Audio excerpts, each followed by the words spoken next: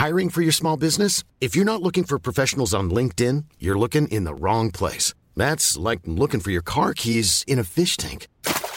LinkedIn helps you hire professionals you can't find anywhere else, even those who aren't actively searching for a new job but might be open to the perfect role. In a given month, over 70% of LinkedIn users don't even visit other leading job sites. So start looking in the right place. With LinkedIn, you can hire professionals like a professional. Post your free job on linkedin.com/people today.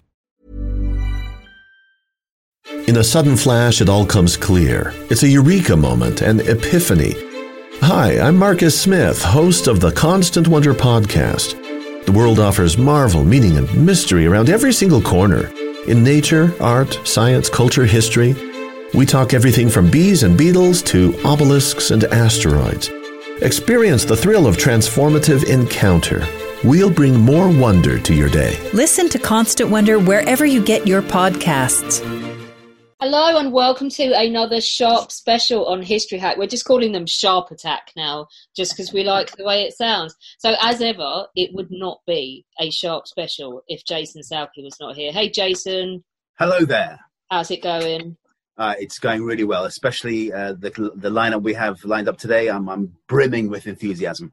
You have been bouncing off the walls all day. I've lost count. Oh, yeah. The phone call. Yeah. You have actually worked your nuts off to make this happen. So well done and thank you so much. We have with us not one Duke of Wellington today, but two Duke of Wellingtons. We have both Hugh Fraser and David Troughton with us. Hi, guys. Hi there. Hi. And then that meant that we absolutely could not invite two historians who they're trying to look cool on the video feed, but they're actually about to explode with excitement. So we have Marcus Cribb, assistant manager at Apsley House with us. Hey, Marcus. Hello. Yeah, really good. Thank you for having me. And Zach, who is on Napoleonic boffin, and just as I said that, who's vanished out of the chat, but we'll get him back as soon as we can. And so we have had Sean Bean on, but we have got Major Sharp on today, but not the man you're expecting. So we're really excited at History Hack because this man gets so many mentions. He's got more mentions than most historical figures somehow from these TV specials that we've done. The lovely Paul McGann is with us today. Hey! Hooray! He's just going to talk to us all about... Hello, everyone. All about being sharp and what happened and what went wrong. It's sad, to be honest, Paul, it sounds like an absolute nightmare for you. As I remember, yeah, and I'm kind of relying on Jason, who I know kept diary journals at the time, to pick me up and fill me in. And I'm sure we'll get there, but I prefer to talk about the fun times, like watching Simferopol versus Shelburne in the nascent Champions League qualifying rounds. Remember that? God, we went, didn't we? We went the Darrow... We sat in the stand. We sat in the director's box. Yeah, because the city we were in, Simferopol, well, I know, because when I ended up in the hospital there, the guy said to me, but I see this injury every day, it's a sprain. We have a football team here. It was a city about the size of Liverpool, 500,000 people. And they were playing? I can't remember who was. So it was the Simferopol Chornomorets, or whatever they're called, versus Shelburne Rovers, Irish team. And Dara had got tickets from one of our security guys. He said, "Oh, Dara, Irish." So a bunch of us went and we sat in the director's box, and Shelburne got slaughtered. And we were there shouting for Shelburne. We were singing songs. The whole stadium couldn't believe there were Shelburne supporters, and they couldn't believe we were singing songs and we were shouting at the ref. It was hilarious. And on the way home, we got a flat tire back to. Wow. No, you're telling me I'm remembering. Yeah. Thank God you're here. Yeah. And so what a hoot that was. Another football-related one was when we watched Liverpool Spartak Moscow in Malcolm's suite. I think we got beat. With Lyndon, me, you, Darragh. Darragh was putting money on all the sendings off and the Bruce Scott the penalty. Someone got sent off. Yeah. So we had some fun times. We had a hoot. We did. Did you have a hoot, David Troughton? I had a hoot until I was very, very ill. Yes. It wasn't a pleasant experience riding a horse when you wanted to go to the lavatory all the time. Yeah, that tends to knock the edge off the fun, doesn't it? It's sort of, yes. They said the water was safe. So they gave us water from an army Bowser I remember, like an old tank of water that happened to be on the location. And we all drank that very merrily, thinking it was safe. And we were actually pretty trusting, weren't we? At least initially. Yes. As you would be, you're away with an international film company or a TV company, whatever it is. But it was only the second unit, wasn't it, inside Russia after the war?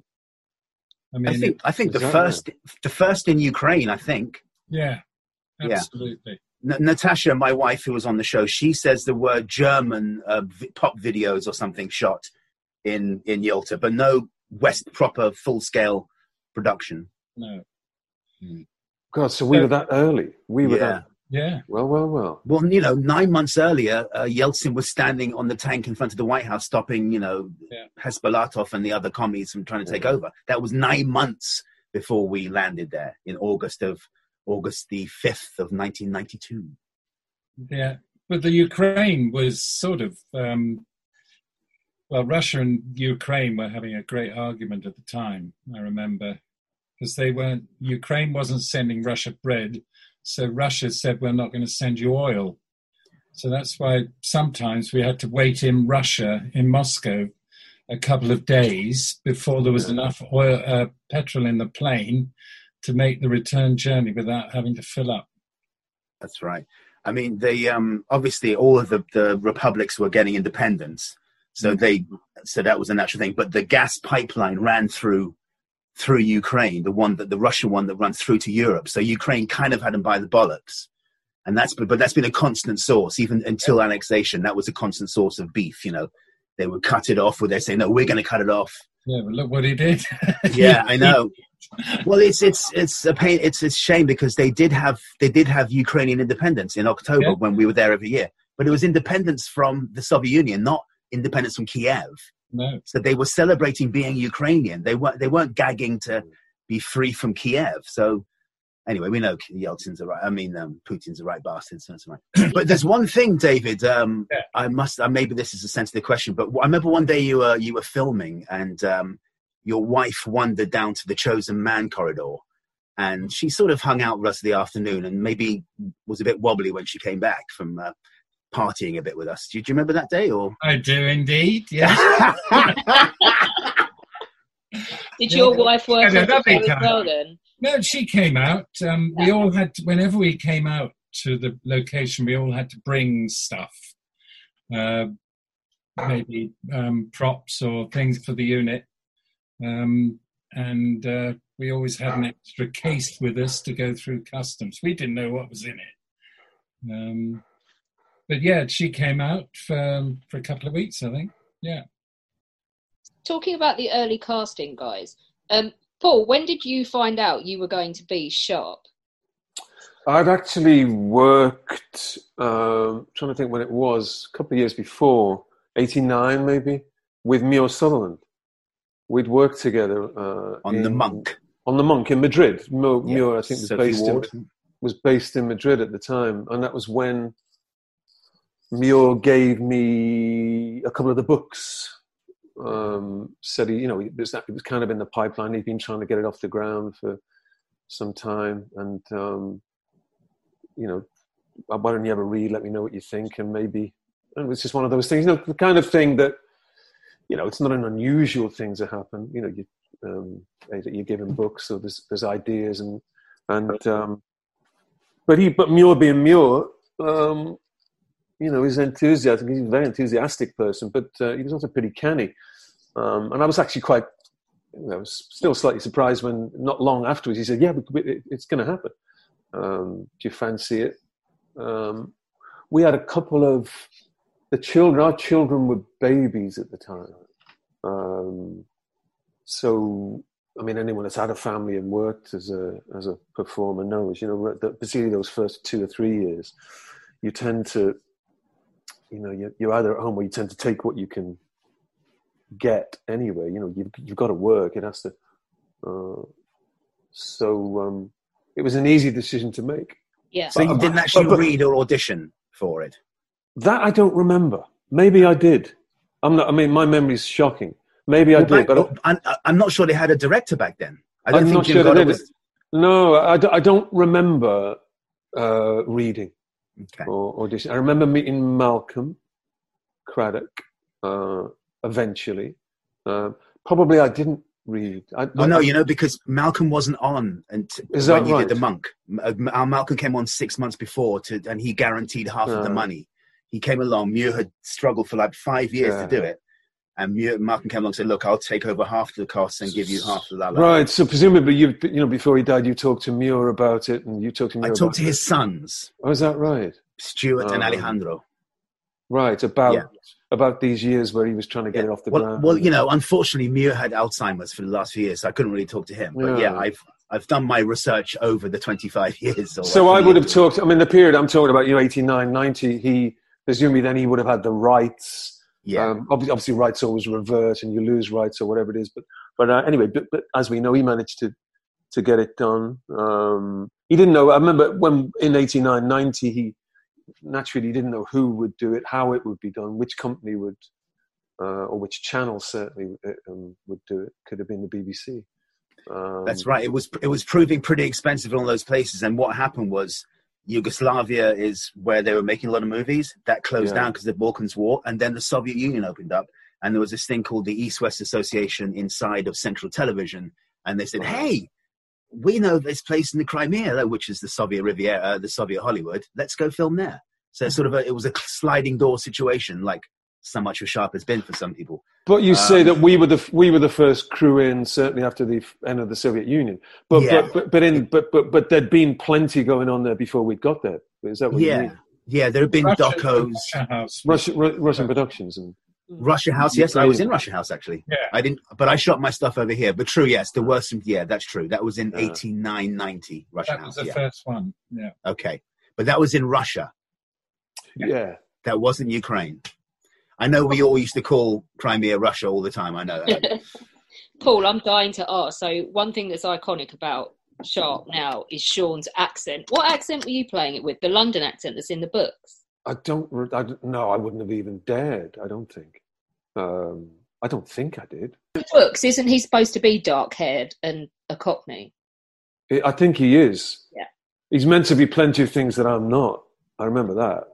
Well, he's a 6'4". He's 6'4", massive scar, black hair, and from Londoner. Londoner Shoreditch. You know what I mean? And anyway, But you were doing a neutral. I remember you doing a neutral accent. I in my mind still is when you say "Liquor displeases the Lord." I remember that line so well. Is that right? You remember saying that? Too. No, Liquor I don't. displeases the Lord, and it's so different from the way Sean did it, but equally brilliant. I mean, so much of that stuff is. Well, tell me, did Sean himself ever? I mean, did he attempt it like a London accent or So no, we talked about him with that, and I think he just all along they said just go with it. He was prepared to do it, and I think it was the crew one we did, Jason, where we spoke to the crew, including Alejandro. That he was perfectly willing to do it, and they knew he was good at accents. But in the end, the director just said to him, "No, just roll with I want your normal accent." Well, I mean, kind of neatly, years back around the same time, not long after, anyway. I ended up reading the audiobooks. Yes. Back in the 90s. And I don't remember I tried it then either. I would have just read, because with the audiobooks, you have to read everybody. Men, women, children, armies, whoever, Spanish people, Portuguese people. I don't think I think probably when I read the audiobooks, I probably had Sean's voice in my head. Ironically. So, Sean now seems to have coined it in more ways. When Cornwell goes and puts Yorkshire in, he goes and puts the young Sharp ran away to Yorkshire and then joined the army just to weave it back in, doesn't he? Pragmatic. Yeah, quite right. And stops describing him as tall, slim, dark-haired, which is more yourself. Yeah. He's got blonde streaks and coming in, bleached in the Spanish sun. I do remember. Looking back, I do remember thinking. When you get offered stuff, you get to read the stuff, and it's just a natural and a daily thing. If you're a working actor, you're getting stuff. You're having to kind of meet. If something's in a book, or the characterization is already there, you're not inventing it yourself. and the stuff certainly you can't match or hope to emulate or to do. I don't know. I suppose you try and meet it halfway or whatever it is with characteristics of yourself. You want to be comfortable anyway doing it, particularly if there's not a lot of time. And it would be great to get 6 months to rehearse things and prepare things, but we never get that. You're always starting next week. So, and in Sean's case, of course, he did. It was a quick turnaround, and in he went. Yeah. I remember when I first read the books, I said to Muir, "Oh, yeah, I mean they're really good yarns, but you sure it's me?" And he said, "Yeah, great." A few years before that, I'd been on the telly doing some First World War thing, and he'd kind of liked it. So, and this is often the way, if you're good in a hit or you've been in one thing, you tend to get attention or offers or whatever it is, almost to repeat the same thing for somebody else. So, particularly if you're a young actor, and I think in a way that was Muir's. I seem to remember that was Muir's thinking. Yeah. Definitely. Was there an element of reading the original scripts and that and thinking, God, this is going to be a lot of effort? Running around and the. I thought it'd be a scream. I thought, and I didn't mind a bit of, again, when you're a young lad and you're an actor, you don't mind doing, going away, flying on planes and seeing the sort of battle scenes and blowing stuff up. That's always a hoot. Again, just speaking personally, because we had two small children, and what was it going to be, Jace? It was going to be 16 weeks or something like that, wasn't it? It was going to be a long haul, that one. So, like David was saying, the family's going to have to come out at some point. So, so you begin to think practically as well. And again, that is me and my wife, I went out there first, obviously we prepped. Annie arrived a week or so later with the children. But I know that Yalta, I think. Yeah, that was in Yalta when we were there. Yeah, she arrived when we got to Yalta, yeah. And she'd sort of, because of course we had to bring baby stuff. There was stuff you couldn't get at that time there, whether it was formula or even disposable nappies. You couldn't. You'd be hard pressed to find them there at the time. So so the space had to be made in one of the containers or half a container. So opportunistically, I remember Annie filled it with food we liked. We happened to be non-meat eaters, so you were never sure, so she brought all kinds of stuff out. And I remember some of it ended up feeding us all at one point. I remember being in during the force majeure fiasco. Later on, when food was scarce, I remember a little line of chosen men and others outside of our room, and some of them were eating baby food. You inherited some stuff when you split, I think. I think we probably left it, tins of tuna and malika and that kind of thing. People, because it was clean grub. And of course, from that point on, we learned exactly what we had to do. I mean, I thought the show was over once that happened and we all went home after force majeure. I mean, I was hoping, I was praying, but I thought it was over. As soon as we found out we were going back, I packed the tuna and the mayo and the and forever onwards, I was not reliant on sharp catering or hotels in Ukraine. Jace, tell me how, all in all, how long, including the period that I shot and was injured and finally got rid of, how long was I out there in total? You were out there for 6 weeks. Just 6 weeks. And it happened on the 6th day. It happened on our first weekend there. We played football. And that's when the accident happened. Yeah. But it got retweaked twice. So we were there 6 weeks in total, but the thing happened on the first week. Yeah, so I was injured right from the beginning. From the off, on our first day off. We did 6 shooting days inside that sweltering little hovel barn thing with Julian Fellows and Tim Bentink. And then, so we were out there for 22 weeks in total that year. We're being paid for 22 weeks. Well, the people, lifers like myself. Yeah. Lifers. Okay. Just welcoming all to the better for seeing you, we have the lovely Brian Cox with us, who's in New York, is it? Yeah. Upstate New York. And we also have joining us from Madrid, I think, Scott Cleverden. Now we are in Begur, which is a little, beach town in Catalonia. I'm even more jealous now, thanks. We have the lovely Assumpta Turner and Scott Cleverden with us as well. So Lieutenant Price and Teresa Moreno. Hi, guys. Hi everybody. Hi, Brian. Talk about hell and high water Jason. to get here today. Yeah. So we have Marcus and Zach have just spent the last 3.5 weeks campaigning for Wellington as the greatest Britain of all time, and he actually finished 3rd in our poll. So we decided that we hated that BBC poll, or I decided I hated it from 19 years ago because Oliver Cromwell was in the top 10 and I wasn't having it.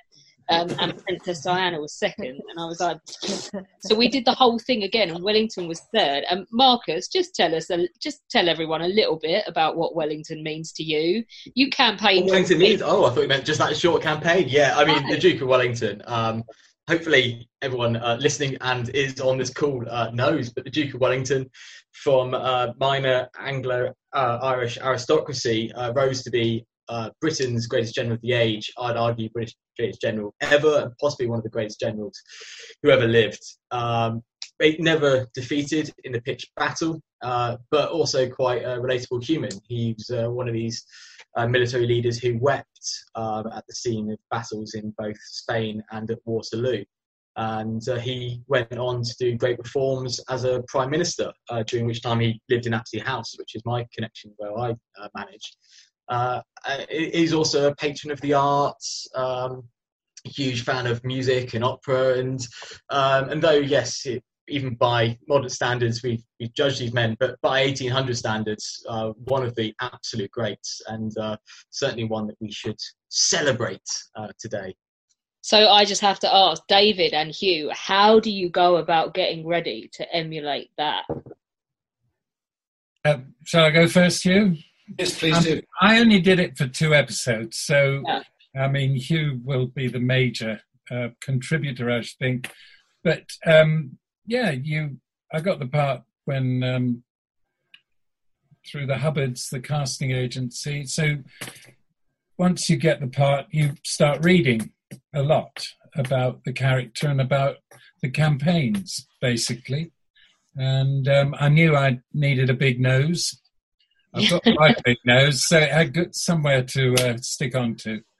That was 3.5 hours every morning. Oh, lots of people have asked questions about that prosthetic nose. Apparently it was an absolute nightmare. It was, but I think it was worth it in the end. It looks good, but 3.5 hours. I remember when I came out, because I wasn't there all the time, I came in and out, I flew in and out. I used to Lucky you. I remember you, Brian. You were cooking in your own room, I remember. Oh, my God. Yeah. You wouldn't come out. You had a little camping stove. I did go out occasionally. I seem to remember, Brian, that you were macrobiotic at that time. I was at that time or something like that. Because I remember Paul. Telling me. I was more concerned with trying to fax John Tams home because he was getting so thin. Yes, I remember you were using my phone, really, from the room, right, Brian? You were sharing the room, the phone in the rooms. That's one of the things that people have forgotten. No internet connections, no DVD players, no phones, no mobiles, no nothing. You literally separated from the rest of humanity, which was extraordinary. One weekend, there was only one phone in the Russia Hotel. Yes. And one weekend, Sean Bean bags it to listen to a football match in England. Yes. He sat by the phone in the booth because his mother had put the radio by the phone at the other end, and no one could get near it for 2.5 hours. But it cost tiny amount of dollars the first year until Ukrainians realised that they could make a lot of money out of us. Do you remember, David, we all had to write down the numbers and how long in a little book? Yes. But they never hit us for the money. It was all this time logging them, but then we never got charged for the calls.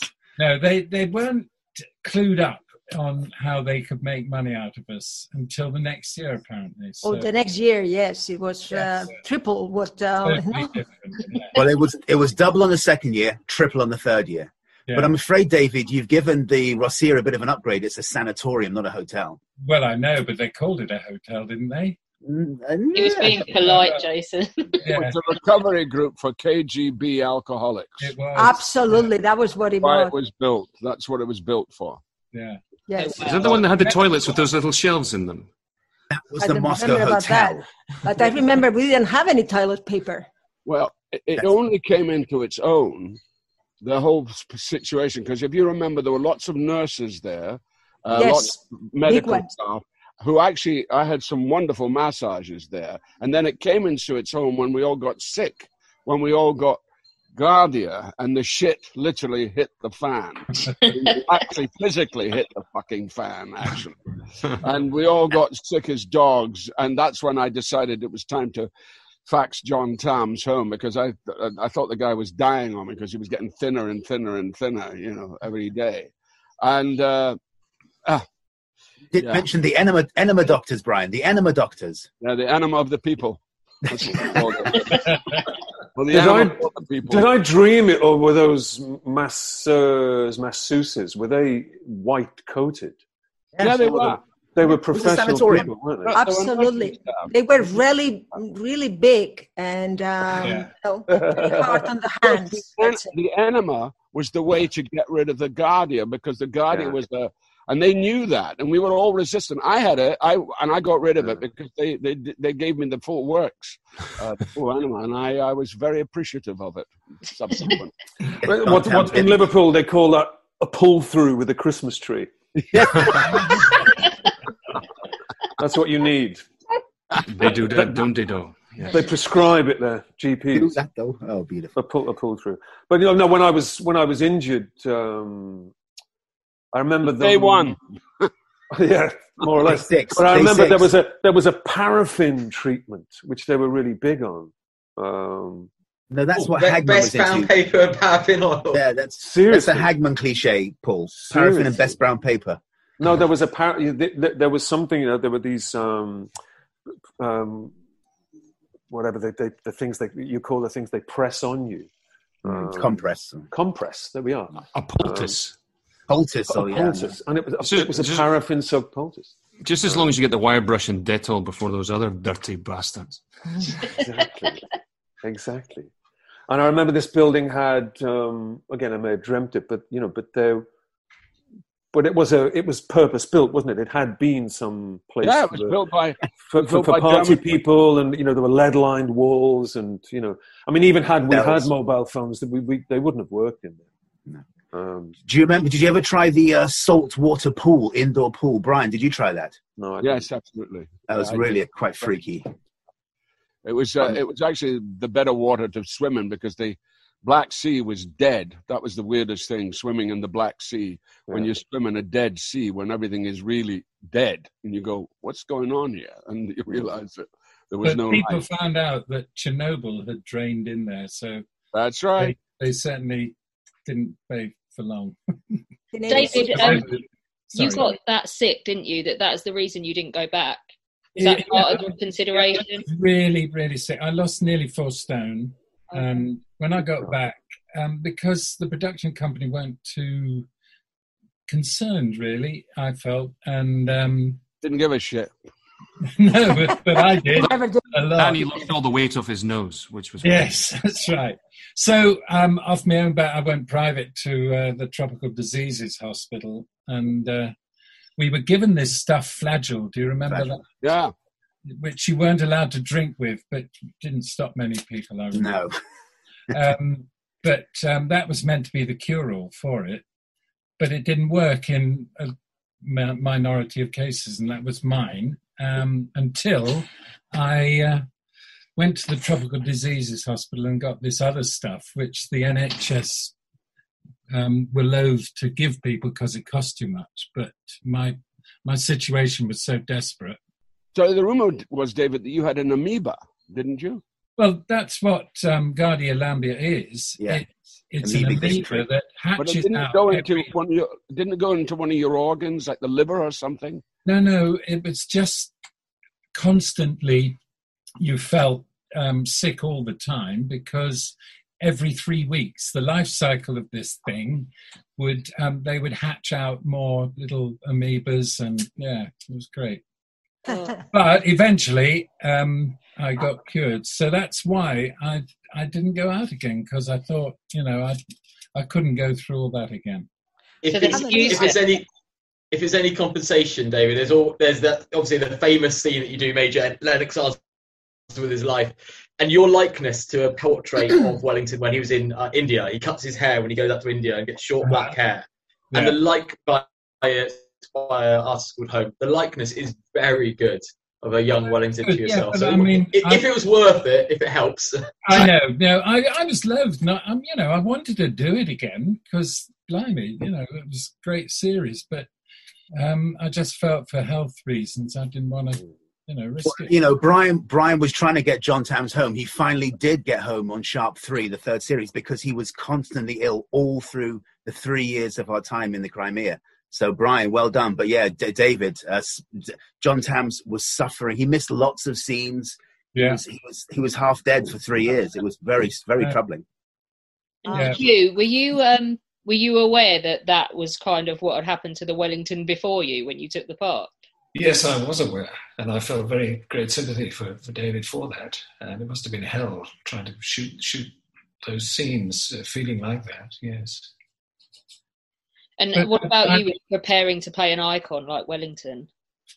Well, as David said, I did quite a lot of reading, particularly the Elizabeth Longford book, Wellington, The Years of the Sword, which is, I think, probably the standard text on that period of his life, the active service period of his life. And, that was basically my source for the character. And, of course, what was in the script, because, however much research you do, however much you make up your own idea of the character, what you're saying is what's written on the page in front of you, and that gives you the character really as much as any research can. I just have to give the two guys an opportunity to do this because they've been on every Sharp special we've done, and they did our Waterloo 205 programme as well. Zach, out of both Wellingtons we have, what's your favourite Wellington moment in Sharp? I think, and Marcus, I suspect this might apply for you as well, it's that moment when Simmerson turns around and says, "I have friends at Horse Guards, sir." And Wellington turns around and Simmerson's just lost an eagle. This is in Sharp's, Eagle. Simmerson's just lost a standard, the King's Colour. This is in Sharp's Eagle. And Wellington turns around and in that kind of classic haughty way that Wellington did so well, he says, "A man who loses the King's Colour has no friends, sir." I imagine you two do it much better than I can, but I think that's got to be just the best moment of the entire series from a Wellington perspective. I love those retorts when he's bollocking someone. I love it. That was David's rage. Major Lennox answered with his life, so as you should have done, was brilliant. But to be fair to Hugh, at the end of Waterloo, go on Sharp, they're your regiment, they won't stand, and then the music starts to build with right at the end of Waterloo. Unfortunately, Jason's just died, but it's kind of the credits start to roll. Spoilers. Yeah, sorry. It's all right. Jason milked it enough. It was about 25 takes, wasn't it? Yes. If you haven't watched Sharp, Scott, you're not a friend of ours, I don't think. Yeah, to be fair to you, Jason, apparently you had it right. It was the guy stabbing you that kept getting it wrong. And a stuntman, Igor, who I met in Kiev a couple of years ago with Natasha, and he's a lovely, lovely man. But yes, he was so afraid to kill me, he couldn't stab me hard enough to give me the feeling to drop. So in the end, it happened, but it did take a bunch of takes, yeah. Do you remember? Sorry, Nolan Hemmings actually stabbed a stuntman, didn't he? Yes, he did. On screen. You can actually see it. It's actually... you see the look on Nolan's face with complete surprise as he shoves his broadsword into this Ukrainian extra. Yeah. It's a stuntman. It's actually a stuntman. Assumpta, you... Yes, I think I have one of those too. You stabbed a Frenchman. Yeah, a Frenchman, yes. Which doesn't really count, obviously. No, was deserved.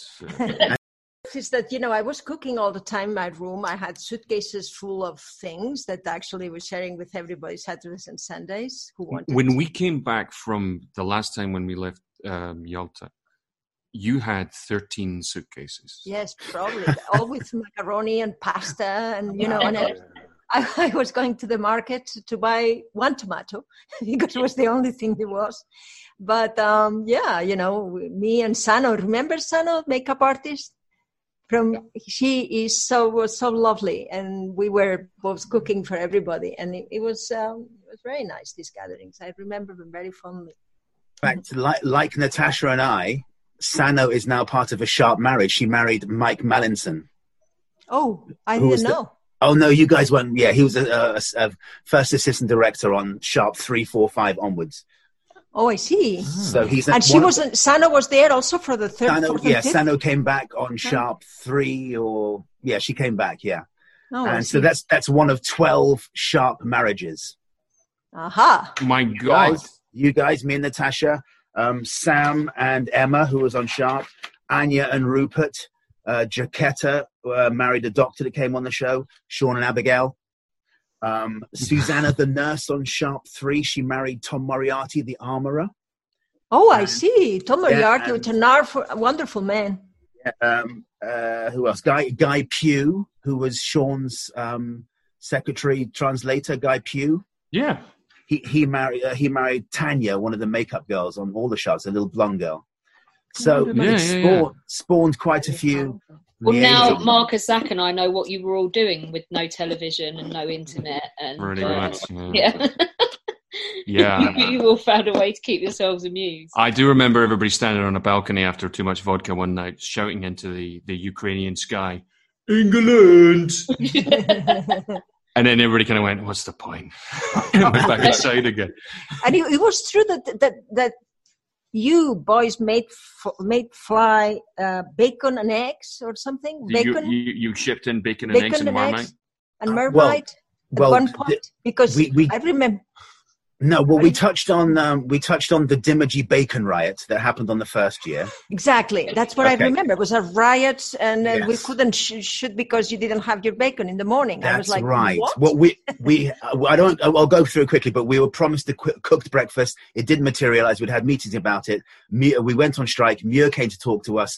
And he said to us, "Look, there's no chance of getting bacon in this town." And someone had been to the hard currency shop in Moscow and lobbed a bacon ration packet onto the table between Muir and myself and Dara, who were negotiating the strike. So that was what you're referring to. I mean, from then on, we had bacon every year onwards. Yes, no, but it was coming from Russia, or from Moscow. Yes, from Moscow. Yeah, and yeah. Because it was this rumor that was coming from UK, and I was thinking, wow, what a power have these guys. In fact, on the last podcast, Alejandra said they shipped out the food on the first year, and they all ran out in about 7 weeks. All the food they shipped out for the whole show ran out within 7 weeks. So they weren't that good at planning necessarily. Let's just quickly touch on it then. So we did talk about your injury, Paul, on the first one we did with Sean. And so as I understand it, no one was tackling you or anything. It just went from under you, your knee. And actually, Muir was bearing down on me. Yeah, it was Muir. It was Muir. Yeah, really? It was Muir. Yeah, it was the thyroid thistle, as we called him. I'm going to have to defend him. It wasn't Muir. I was standing next to Paul, and there was... I'm sorry, I was watching, and you were playing the game. I was watching. I saw Muir go to challenge Paul, and Paul moved one way, but the tarmac on the ground was sticking, and he couldn't move. That's true. And that's what happened. Look, at the end of the day, it's a game of two halves, and you can't legislate for talent like that. He's not going to argue with two Scotsmen. They told you that it was a sprain. Yeah.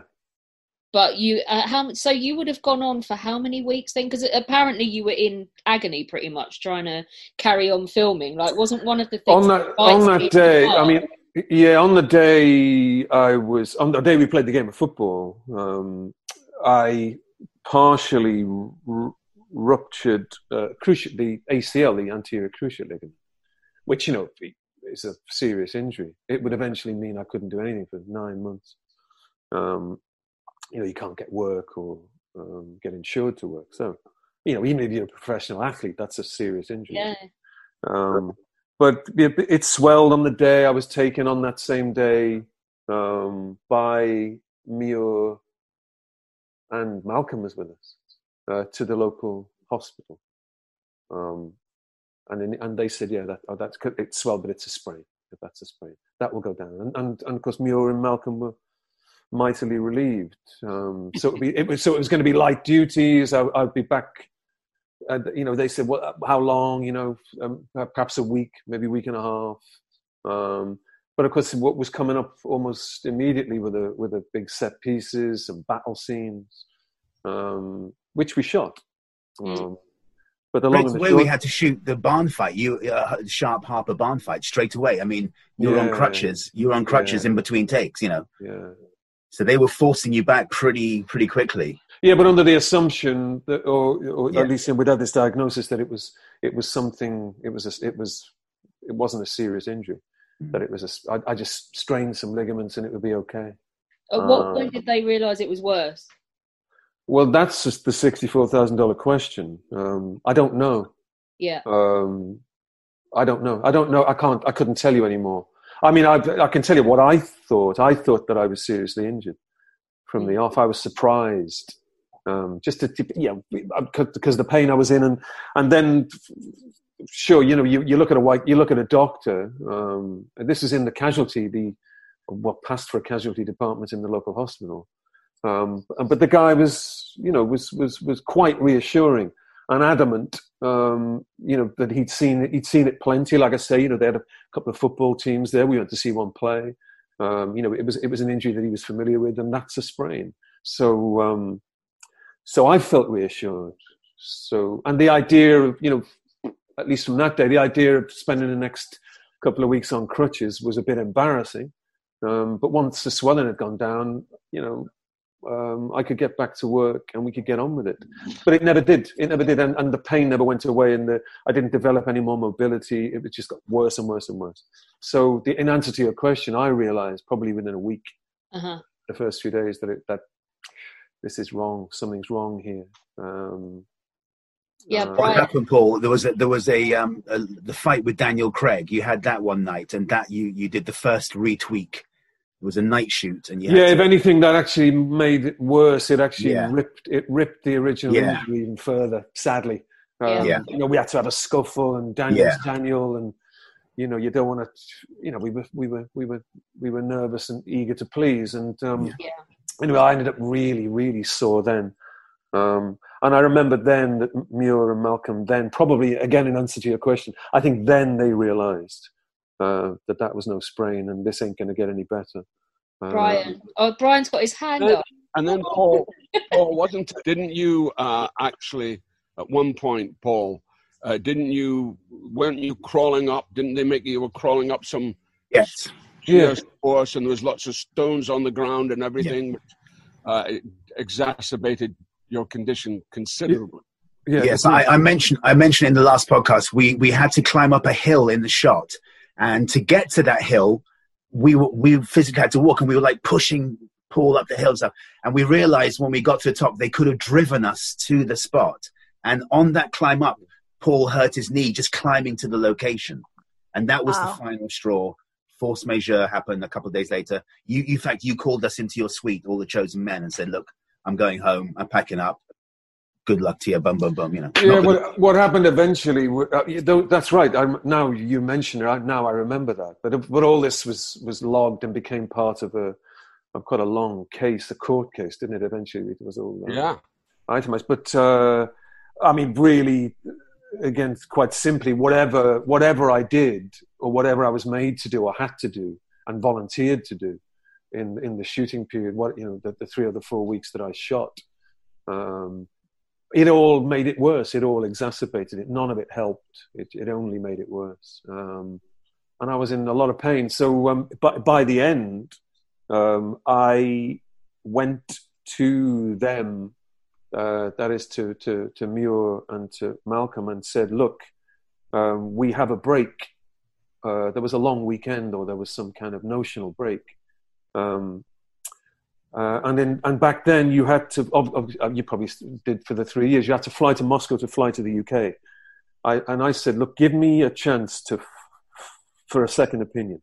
They said, "Well, you can get one in Moscow." I said, "Let me go home. I'll fly to London. I'll see somebody and I'll fly straight back. Let me get it looked at." just for peace of mind. Yeah. Because, when all said, yeah, it's great to be working, but you don't want to wreck your body. There's no point. So, and that's what happened. And that's like Jason Zatzman, probably I met with you and I said, look, I'm going to fly back. I'm going to have a look. And I went, and they'd arranged that I saw somebody as soon as I landed. I went straight from the airport to the Westminster Hospital, and I saw a consultant. They'd arranged for this, and it was paid for through the company. And he took one look at it, and he said, I need to operate on you. Because that's the standard thing, isn't it? Is an immediate operation and then 6 weeks in a cast, if I'm right. Yeah. And then I said, oh, and then I was slightly in shock. And then, in fact, I went on the same day to the Cromwell Hospital to get a second or a third opinion, effectively. And he said the same thing. So then I ended up, I didn't come back. It was kind of made for you then, isn't it? Absolutely, I didn't fly back, yeah. And so then there were phone calls. I went in, I think, either that night or the next day, and I had the operation at the Cromwell. And when I woke up from the operation, Sean Bean was on the telephone. Yeah. That's how Sean and I first talked. I think Sean said in the first podcast we did that he was so appreciative. He said that you were a proper gent when he came in and took over, and that must have been really difficult for you, but you just gave him loads of words of encouragement, and he really appreciated it before he flew out there. Magnanimous, he said. Take over, yeah. Yeah, I mean, look, I said to him, look, take sandwiches and look after yourself and everything else. I remember that, we laughed.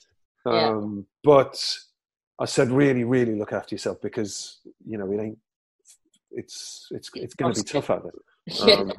And he did, and I think he probably left on the next flight. But it was hard, and the and as soon as you realise you're seriously hurt, I'd never been seriously hurt. I'd never been in hospital for anything ever. So it was a shock, and suddenly I was laid up. But of course, that's all that's important. Suddenly here home, I just wanted to get better. Yeah. And then the rest was history. Sean went out and did that. And then, of course, then that began, and we'll talk about that maybe another time, but then that began, of course, the long... also, when I woke up from the surgery in Cromwell, and the guy had fixed whatever it was, or made good anyway, the ACL injury, there was a representative from Equity, the union, there in the room, because it was a little private room. And I remember that conversation, though I was a bit gaga. I remember him saying to me, I'm about to leave the room and walk around the block. And when I'm walking around the block, you're going to call your agent, aren't you? And make sure your subs are brought up to date and paid. What the fuck? Yeah, with the union. And I'm going, oh, okay, mate. He said, okay. So the thing, I'll look this way. You pay your subs, because I hadn't paid my subs. I was probably too, you're a kid, you don't pay your subs. I guess he couldn't have threatened you by putting you in hospital. Anyway, and break your legs. That's how it happened. And I came back, and he said, and so he just asked me the question again, and so that was that. And so that began the next, whatever that was, that 4 or 5 year episode of, which is a story in itself. But that's how that happened.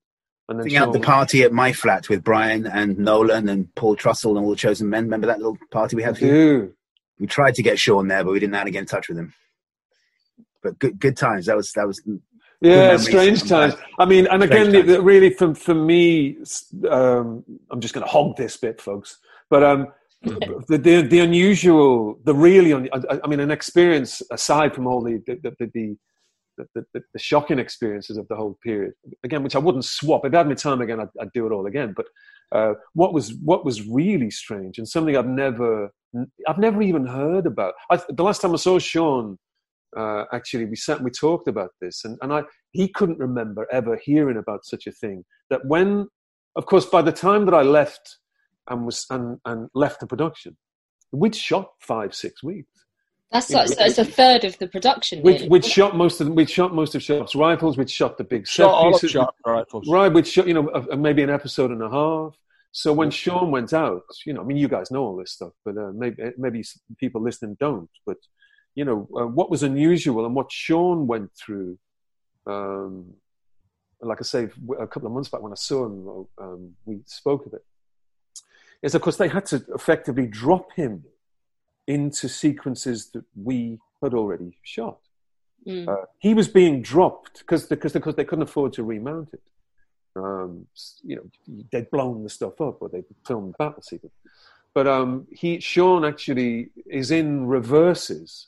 It's Sean's face, but whoever's shooting the scene is actually playing with me. So I'm in that first episode. I'm a kind of ghost throughout it. I watched it go out, that first episode. I was going to ask if you did. And I'm watching it going, I'm actually in the room there. I'm actually in that scene. They didn't reshoot the whole thing. Yeah. They simply dropped Sean into some of my close-ups. So he's playing, that had to happen at certain... He arrived at the same time that Sean arrived. Yeah. Okay. So but funny enough, the girl who was playing then, Teresa, we had the same agent and we were friends. And so she was, of course, very, very, like, oh, okay, well, good luck. She was very disappointed, because she could perfectly, have it, the role with I don't know why they decided to change also her. They said I don't know. It was a bit of a purge, wasn't it? People lost their roles, I don't know. She was sad for a long time, and I was like, but Alcira, are you sure? Because But Assunta, you're a really hard bastard. No, I remember they were telling me, and you're big. I remember they were telling me in a good way. There is a height thing because you and Sean are around the same height, and Diana Penalva and Paul are a little smaller, and they're about the same height. I mean, that was it, really. It was nothing of her fault. I mean, the only purge that happened was of the director, Jim Goddard. Jim left, didn't he? That was the purge, really. And me, I wouldn't go back for all the tea in fucking China. I'm Sandra, and I'm just the professional your small business was looking for. But you didn't hire me because you didn't use LinkedIn Jobs. LinkedIn has professionals you can't find anywhere else, including those who aren't actively looking for a new job, but might be open to the perfect role, like me. In a given month, over 70% of LinkedIn users don't visit other leading job sites. So if you're not looking on LinkedIn, you'll miss out on great candidates like Sandra. Start hiring professionals like a professional. Post your free job on linkedin.com/people today. Quality sleep is essential. That's why the Sleep Number Smart Bed is designed for your ever-evolving sleep needs. Need a bed that's firmer or softer on either side? Helps you sleep at a comfortable temperature? Sleep Number Smart Beds let you individualize your comfort, so you sleep better together. J.D. Power ranks Sleep Number #1 in customer satisfaction with mattresses purchased in-store. And now, save 40% on the Sleep Number Limited Edition Smart Bed for a limited time. For J.D. Power 2023 award information, visit jdpower.com/awards. Only at Sleep Number stores or sleepnumber.com. Well, we had a question from Robert Pedders who said, why did Brian Cox leave? He was great as Major Hogan. Well, do you want me to tell you? Yes. Because I'll tell you, I hated the show. Yeah. I absolutely hated the conditions that we were in. We were made to work in the most awful conditions. We didn't have a proper stunt man. We had horses, there were tripwires. We had all kinds of stuff, which was totally unsafe. The production was incredibly, in my opinion, very, very badly prepared.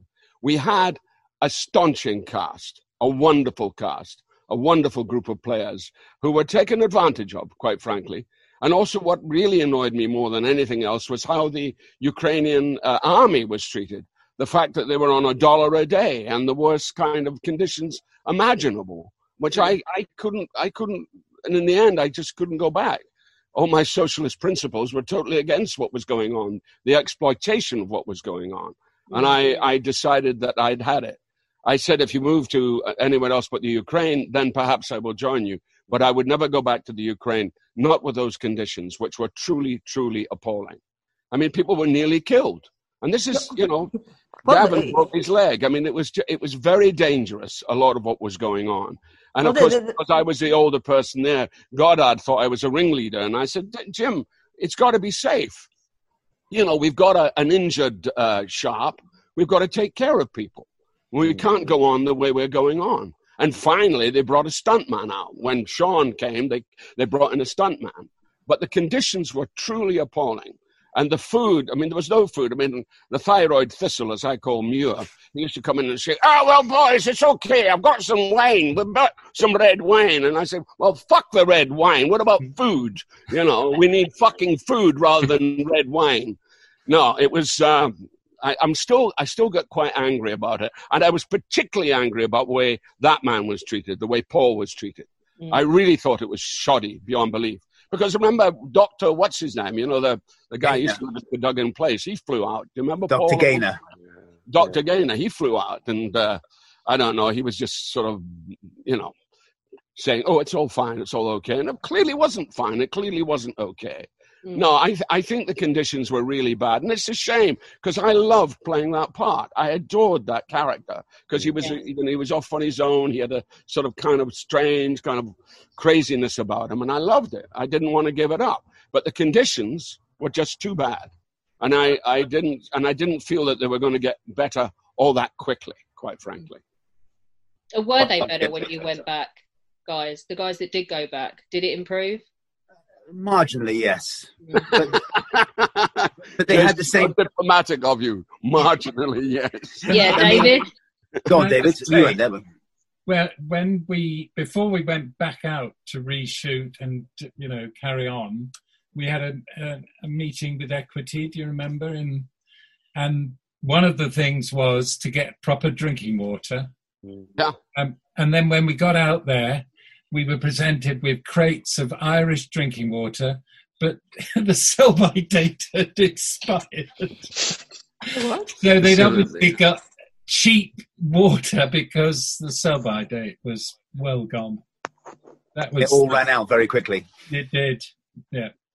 I have to ask Assumpta what it was like to be one of the only women around. I know there were women on the crew, but it was vastly a male environment, wasn't it? Oh yeah.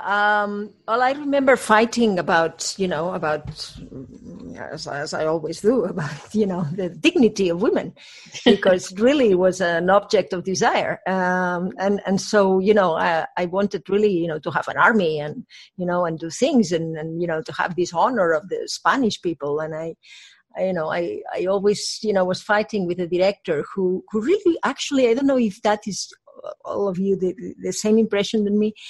He was really moved when he was capable of moving a lot of people. But when was like two people in the scene, he was just bored, And so I was like, what's going on with that guy? He doesn't like actors. He doesn't like people. And so I was like saying to him, no, this woman has to be, because it represents Spain, and, I cannot have, what she was fighting for. And, I always more scenes of me fighting and me. And it was a big discussion. I remember a love scene that actually I refused to say the words that they were in the page. And so I said to Sean, please help me. Please, Sean, please, Sean. And he was like, I go, well, okay. So he, It's all right, Assumpta, And he, what was the score? Yeah, how bad was the dialogue then on that page that you didn't want to say it?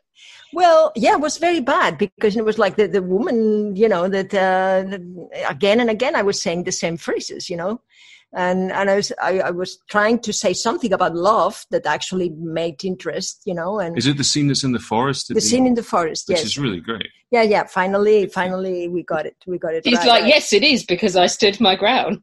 So what did you do? Did you fix it, rewrite it? I rewrite it, and then I just talked to Sean, and we rewrote it a little bit more, and then well, the director said yes, but it was always a fight of having this woman strong, to having other things to do that that was also related to war, instead of being the love interest of Sean.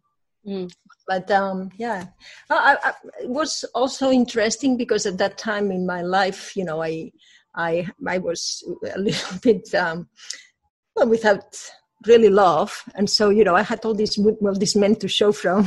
And so, you chose Scott. Well, I got to tell you a story about that. Jason is one of the sweetest and most loving people I've probably ever worked with. And when he knew I'd got entwined with it, no, you're a salt of the earth, mate. When he knew I got entwined with it sometime, he kind of came up to me one day and he went, Scott, watch yourself for it.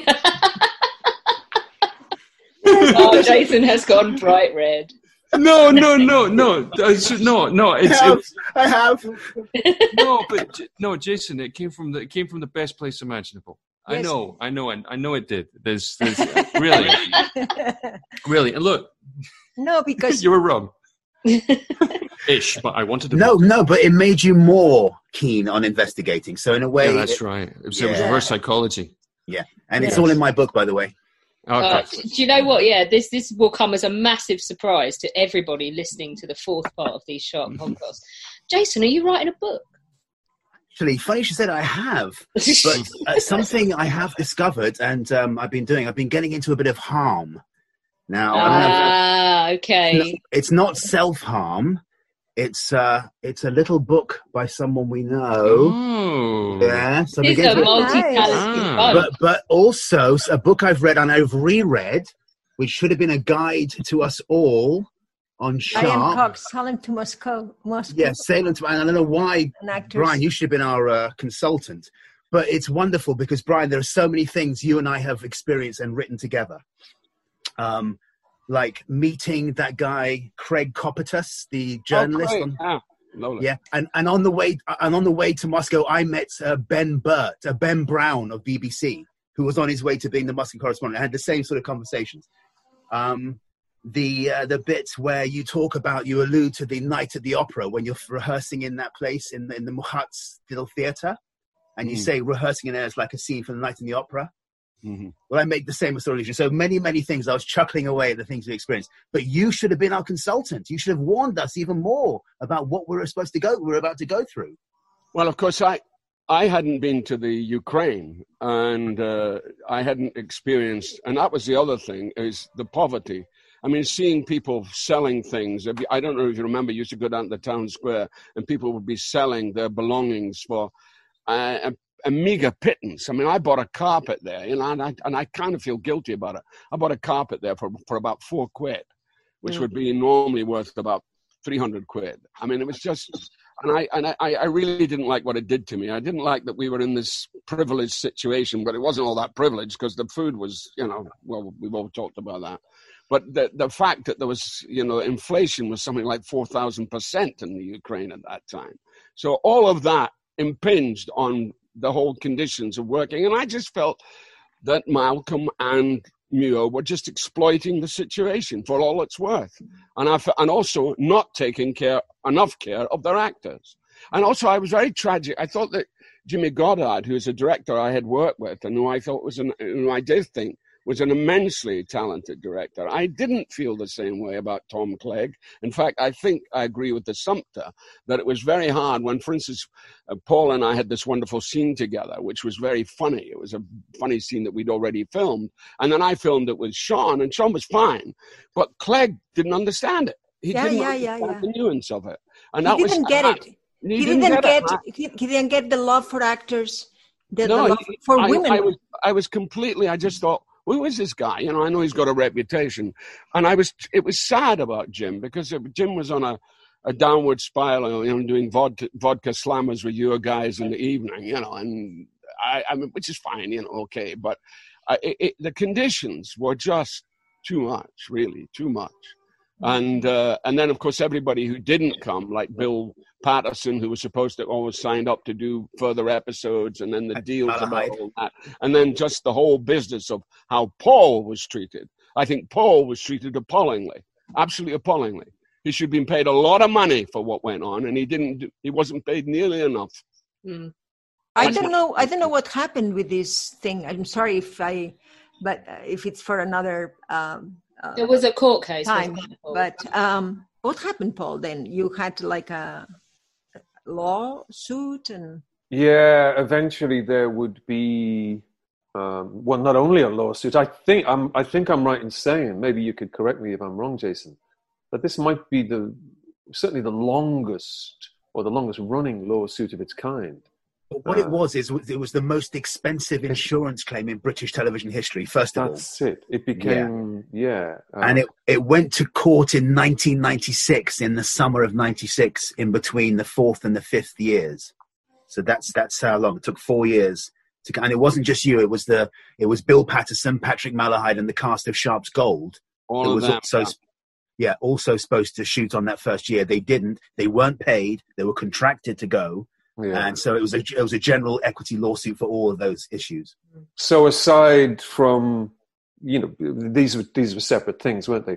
Aside from my injury, everything became part of one large court case, which in the end was settled, wasn't it? It was settled out of court. I went along to speak to Ian Mulkis, the equity lawyer, and naively I signed something. And I got a summons to appear in court for you guys a few days later. And that was shortly before I was going to negotiate my contract for the 5th year. And so I was cut out of 2 episodes and I was killed for my troubles. But there you go. That's part of a great story. All in my book. I was never approached about any of this stuff at all, legally or anyway. Nobody ever, and I kept saying, couldn't I go and tell somebody about the conditions? Nobody got in touch with me. Absolutely nobody. I find that extraordinary. I mean, absolutely nobody got in touch with me about it. And I kept thinking, what's happening? What's happening? Of course, by then I'd moved on to other stuff. In fact, by then I think, certainly by 96, I was already living here in the States. But I was it was a tough call. I mean, it's a great series. There's no question about it. It's a tremendous series, and it was a tremendously well done. But the initial cost was huge. It was huge to, just self-respect apart from anything else. Of being in that situation, seeing those poor Ukrainian soldiers, eating that slop that you used to eat every day and getting $1 a day. I just thought, what is this? What's going on here? This is not fair. And then watching this very brilliant director, him getting worse and worse, and clearly he was not in a good state anyway. But he could direct. There's no question he could direct. Jason, I've got to ask you, Jordan Loudermilk has heard a rumour that you're going to have to put to bed. Did you use Voltaire to wipe your ass for a lack of toilet paper? Funny you should say that. No, but obviously there's a scene in Sharp Sword where I have to search for a book to break a code. Simerson comes in, asks me why I'm looking for the book, and I say, I want to wipe my bum, sir. I want to wipe myself. But I wish I'd had a copy of Voltaire, because the toilet paper we had in the Crimea when we first arrived was worse than the stuff we scratched our bum holes on in primary school. Oh, really? The paper with the shiny side? Yes, the actual... No absorbency, just redistribution. Speaking of Simerson, Jay Lees wants to ask Hugh Fraser, who did you enjoy bollocking more, incompetent officers like Simerson or Sharp? Oh, Michael Cochrane, definitely. I have to ask you, Jason held up a copy of your fiction book. I have to say, because this makes me laugh so much. So Jason has read it, but he cannot, with the sex stuff, he hears it in your voice and it freaks him out. He goes and why exactly was the Texas women prison guard wearing crotchless panties underneath her uniform? Don't tell me the end. Don't tell me the end. Don't spoil it. I haven't read it. Okay. But it's wonderful because it's split between 1950s North Kensington, which is my hood, which is where I drive through every single day, and split being the operative word, and 1974 Acapulco, where she's a hit woman. It's a wonderful story. Everyone out there, go and buy it, and go and buy Brian Cox's book as well. In fact, there are 5 Sharp authors. There's Brian Cox, Julian Fellows, Hugh Fraser, Tim Bentinck, and Ali Byrne. And Assunta Serna. Assunta Serna, excuse me. Paul, David, get on it. And Brian, get on it. Okay. No, sorry, Brian, you're already an author. Sorry. I'll start tonight.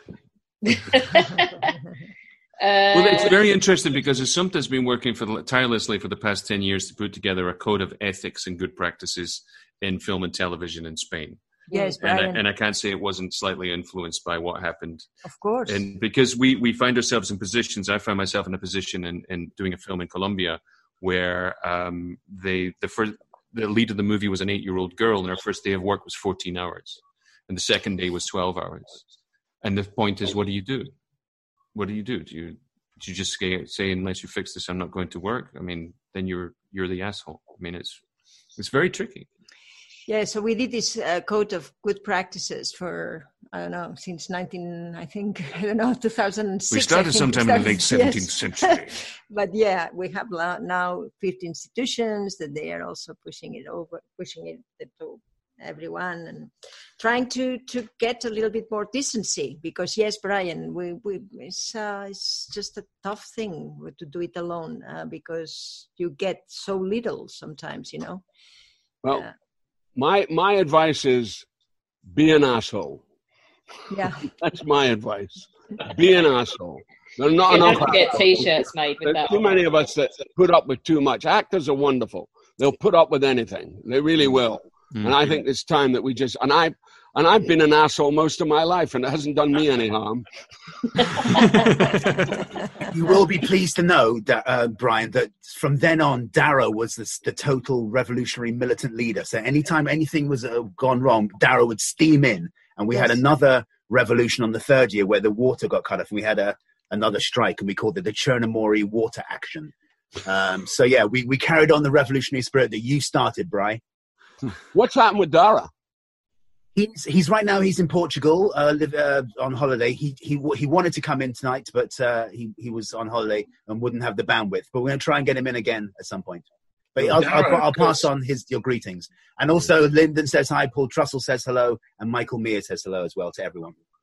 But Darragh, after we shot in India, Darragh started a charity for underprivileged children in India. An amazing thing. Yeah, Sharp's Children. Sorry? Sharp's Children. Sharp's Children, that was it, yes. All credit to him. Brilliant initiative. Unfortunately, it folded within a year. Oh, really? Yeah.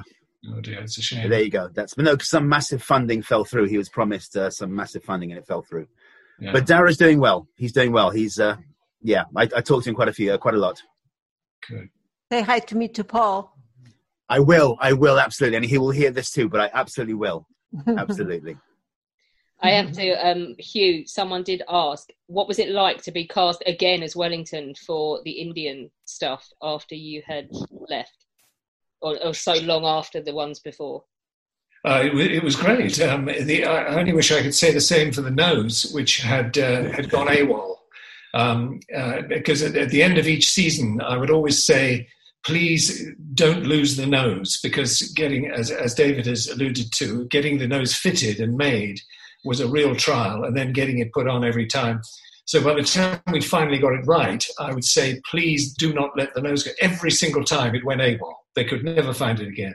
But I was going to blame Sean, because Sean appeared to pinch everything off the set. Really? His whole basement in his house, apparently. Mm-hmm. Is full. My theory was that they always only contracted the nose for one season, instead of putting it on an open-ended contract. And when it came out the next time, it asked for too much money. So they said, no. Actually, someone did ask, because it has become a bit of a running joke on the podcast, how much stuff Sean pinched. He did ask for the sword. We have to say he didn't steal the sword. He did get permission. Did any of you other guys make off with anything when filming was done? I was just thinking it should be called Nose Major.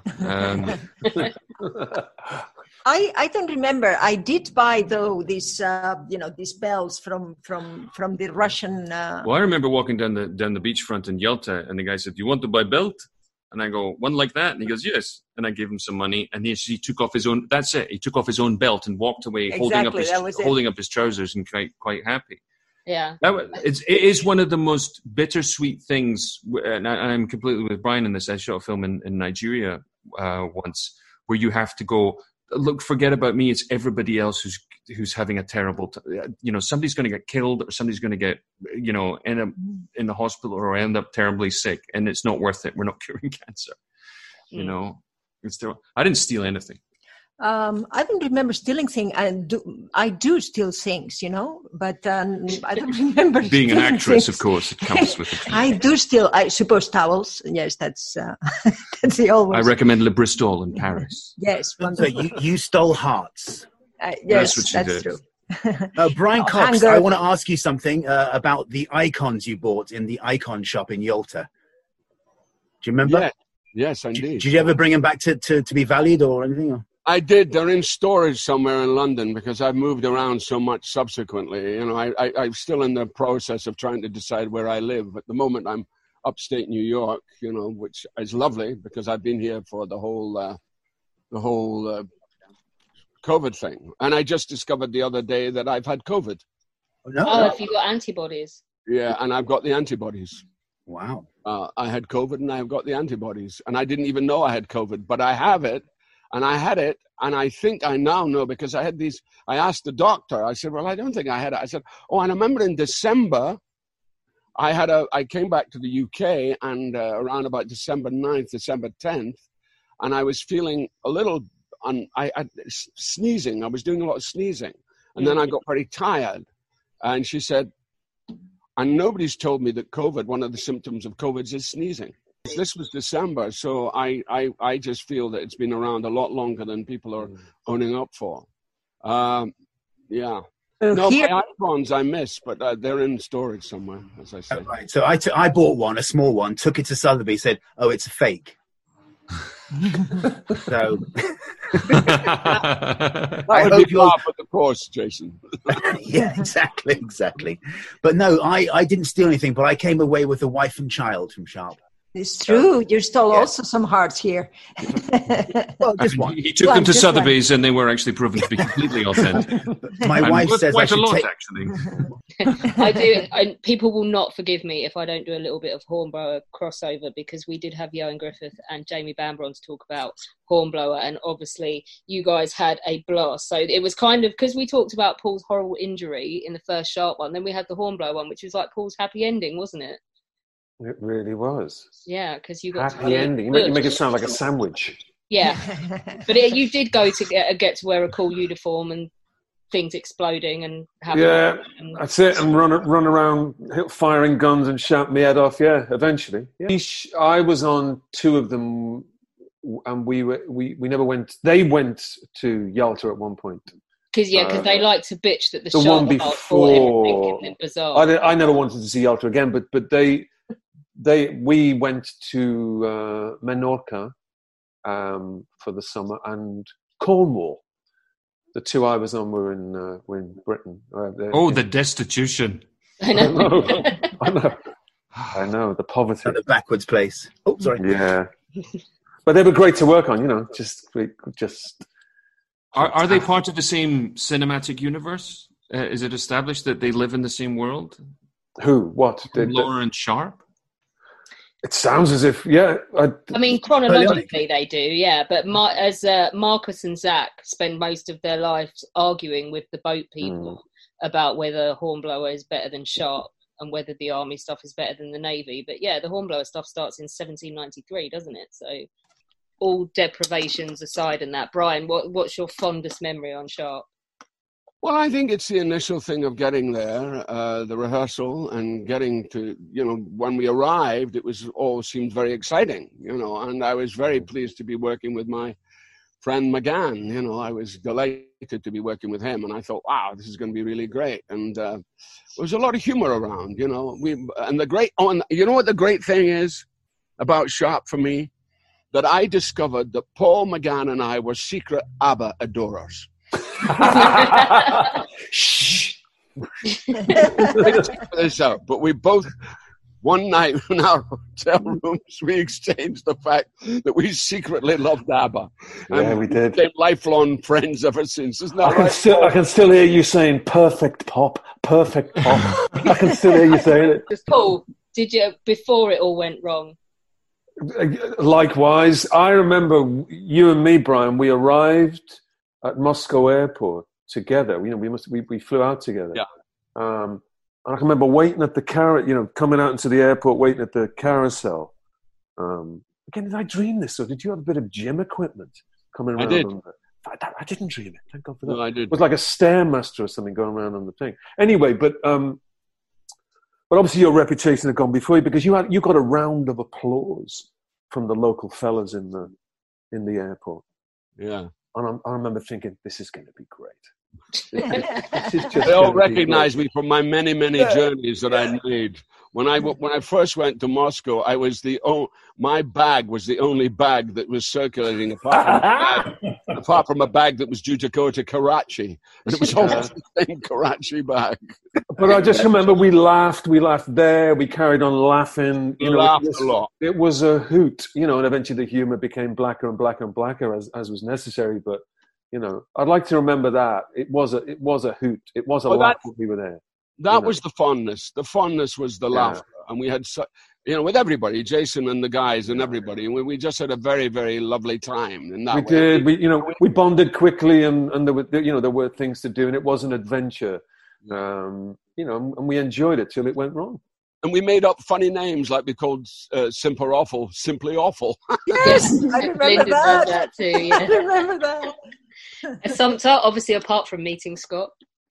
Yes, well, apart from meeting Scott, well, that changed my life. Apart from that, well, I think, to work with the British actors like that in general, in the sense that, I was working with French actors before, Italian, also American, but I never really had the chance to work with British actors. And I really, I was delighted to be with them because, they had this lightness, this sense of humor, this, this wonderful camaraderie between them, and it was something for me very refreshing, And the British actors were nicknames for each other. Yeah, no. It was this darling all the time. So for me, we see British actors love to play being British actors. Yes. It's a very amusing role to play. It's very amusing. Don't you think so, darling? Yes. Yes, darling. Drinks like a fish, marvelous technician. Exactly, that thing. And it was this lightness of being, and then the opportunity also to see Russia, in two different ways. The first year was totally different than what I found the next year. By the way, I remember that it was killed. Our producer, the Russian local producer was killed. Remember that? There was a set construction guy had a heart attack up on Dimagi and died on the way down. I don't know about anyone. The director de producción. The production manager. The production manager there, the Russian guy, was killed. And, we arrived there the second year hearing that. That's what I heard. Wasn't the guy who didn't the Georgian mafia or the Chechen mafia walk in and shoot the guy exactly running the whole place, the sanatorium, exactly, and that's why we had to go to another hotel. That happened. That happened between the first and the second year. The guy was shot. Yeah, that's why we went to go to the Chernomorye Sanatorium. Yeah. Yes. Well, these changes, the changes of an entire country and the people and how that affected. I remember Oleg Vidov, who was our translator there, and was really convinced the first year about about Russian, about their politic system, and then the second year he was really afraid and very shut down. So things like that, how that affects people. The context that you are in, the political context. Those are these two main things I remember. Scott? Oh God, there's so many things. Apart from meeting Assumpta, obviously, because our horses fell in love with each other first. My horse had one eye and would. Oh, sorry. Did you have Bolta? Was your probably horse Bolta? Yeah, with one eye. Yeah, that was my horse. Yeah, well, there was that. They were falling in love, and so we had this scene that we had to actually say something, and he was very pretty sad. I'm terribly sorry. My horse seems to be sort of somewhat aroused by yours. I'm so sorry. Apologies. I'm so sorry. I was really laughing. That and spending 4 hours in a bell tent inventing a game about throwing coat hangers on a clothes rail. I mean, like a whole row. I think Jason started to take, right, okay, let's just work out the rules here. The other thing, like something like Sharp, it gives you the opportunity, because you're dressed exactly as it was back then, and you're in bell tents, which have been the same for hundreds of years. And we're on a plateau, and sitting on a plateau, surrounded by all of this, you have this tiny little moment where you can travel in time, which is divine, which you don't normally get the chance to do. unless you're the doctor like Paul. So there was that, and also when we were attacking Bad Hof, I got blown up twice because the first AD put some background, action in front of me. So I walked over, 2 explosions fell off the hill on fire. And as I was patting off, I was like, this is a bloody good story. But just the absolute camaraderie. But the best thing was arriving first day in Simferopol, and the first person who greeted me was Pete Postlethwaite, who handed me a jazz cigarette and said, welcome, mate. And Jason was like that. And it was just, it was very much Band of Brothers stuff. It was just, I was there for a relatively short amount of time. The funny thing is, my first line in Sharp's company is, Ciudad Rodrigo is taken. And we have worked so much in Ciudad Rodrigo, that place where the first siege is in that episode. So I know Ciudad Rodrigo. I now speak Spanish. I've worked for 20 years in Spanish. And it's so funny because the names of the people who are peppered throughout Sharp, they're on the walls of Ciudad Rodrigo, of that city. And look, come on. It's 27 years later, and here we are. Yeah, that's nice. Es increíble. ¿Qué puedo decir? The love for Pete Postlethwaite that comes out from everyone who worked with him on anything that we've done on our podcast is amazing. Hugh, what about you? Well, apart from, as has been referred to, having a laugh, which is always the best part of any acting job, and Sharp was particularly good from that point of view. There was a moment when I came off the set. We just finished shooting for the day, and I was about to get in the car, and Denny Powell, the stunt leader, the stunt coordinator, said, "Hugh, come over here."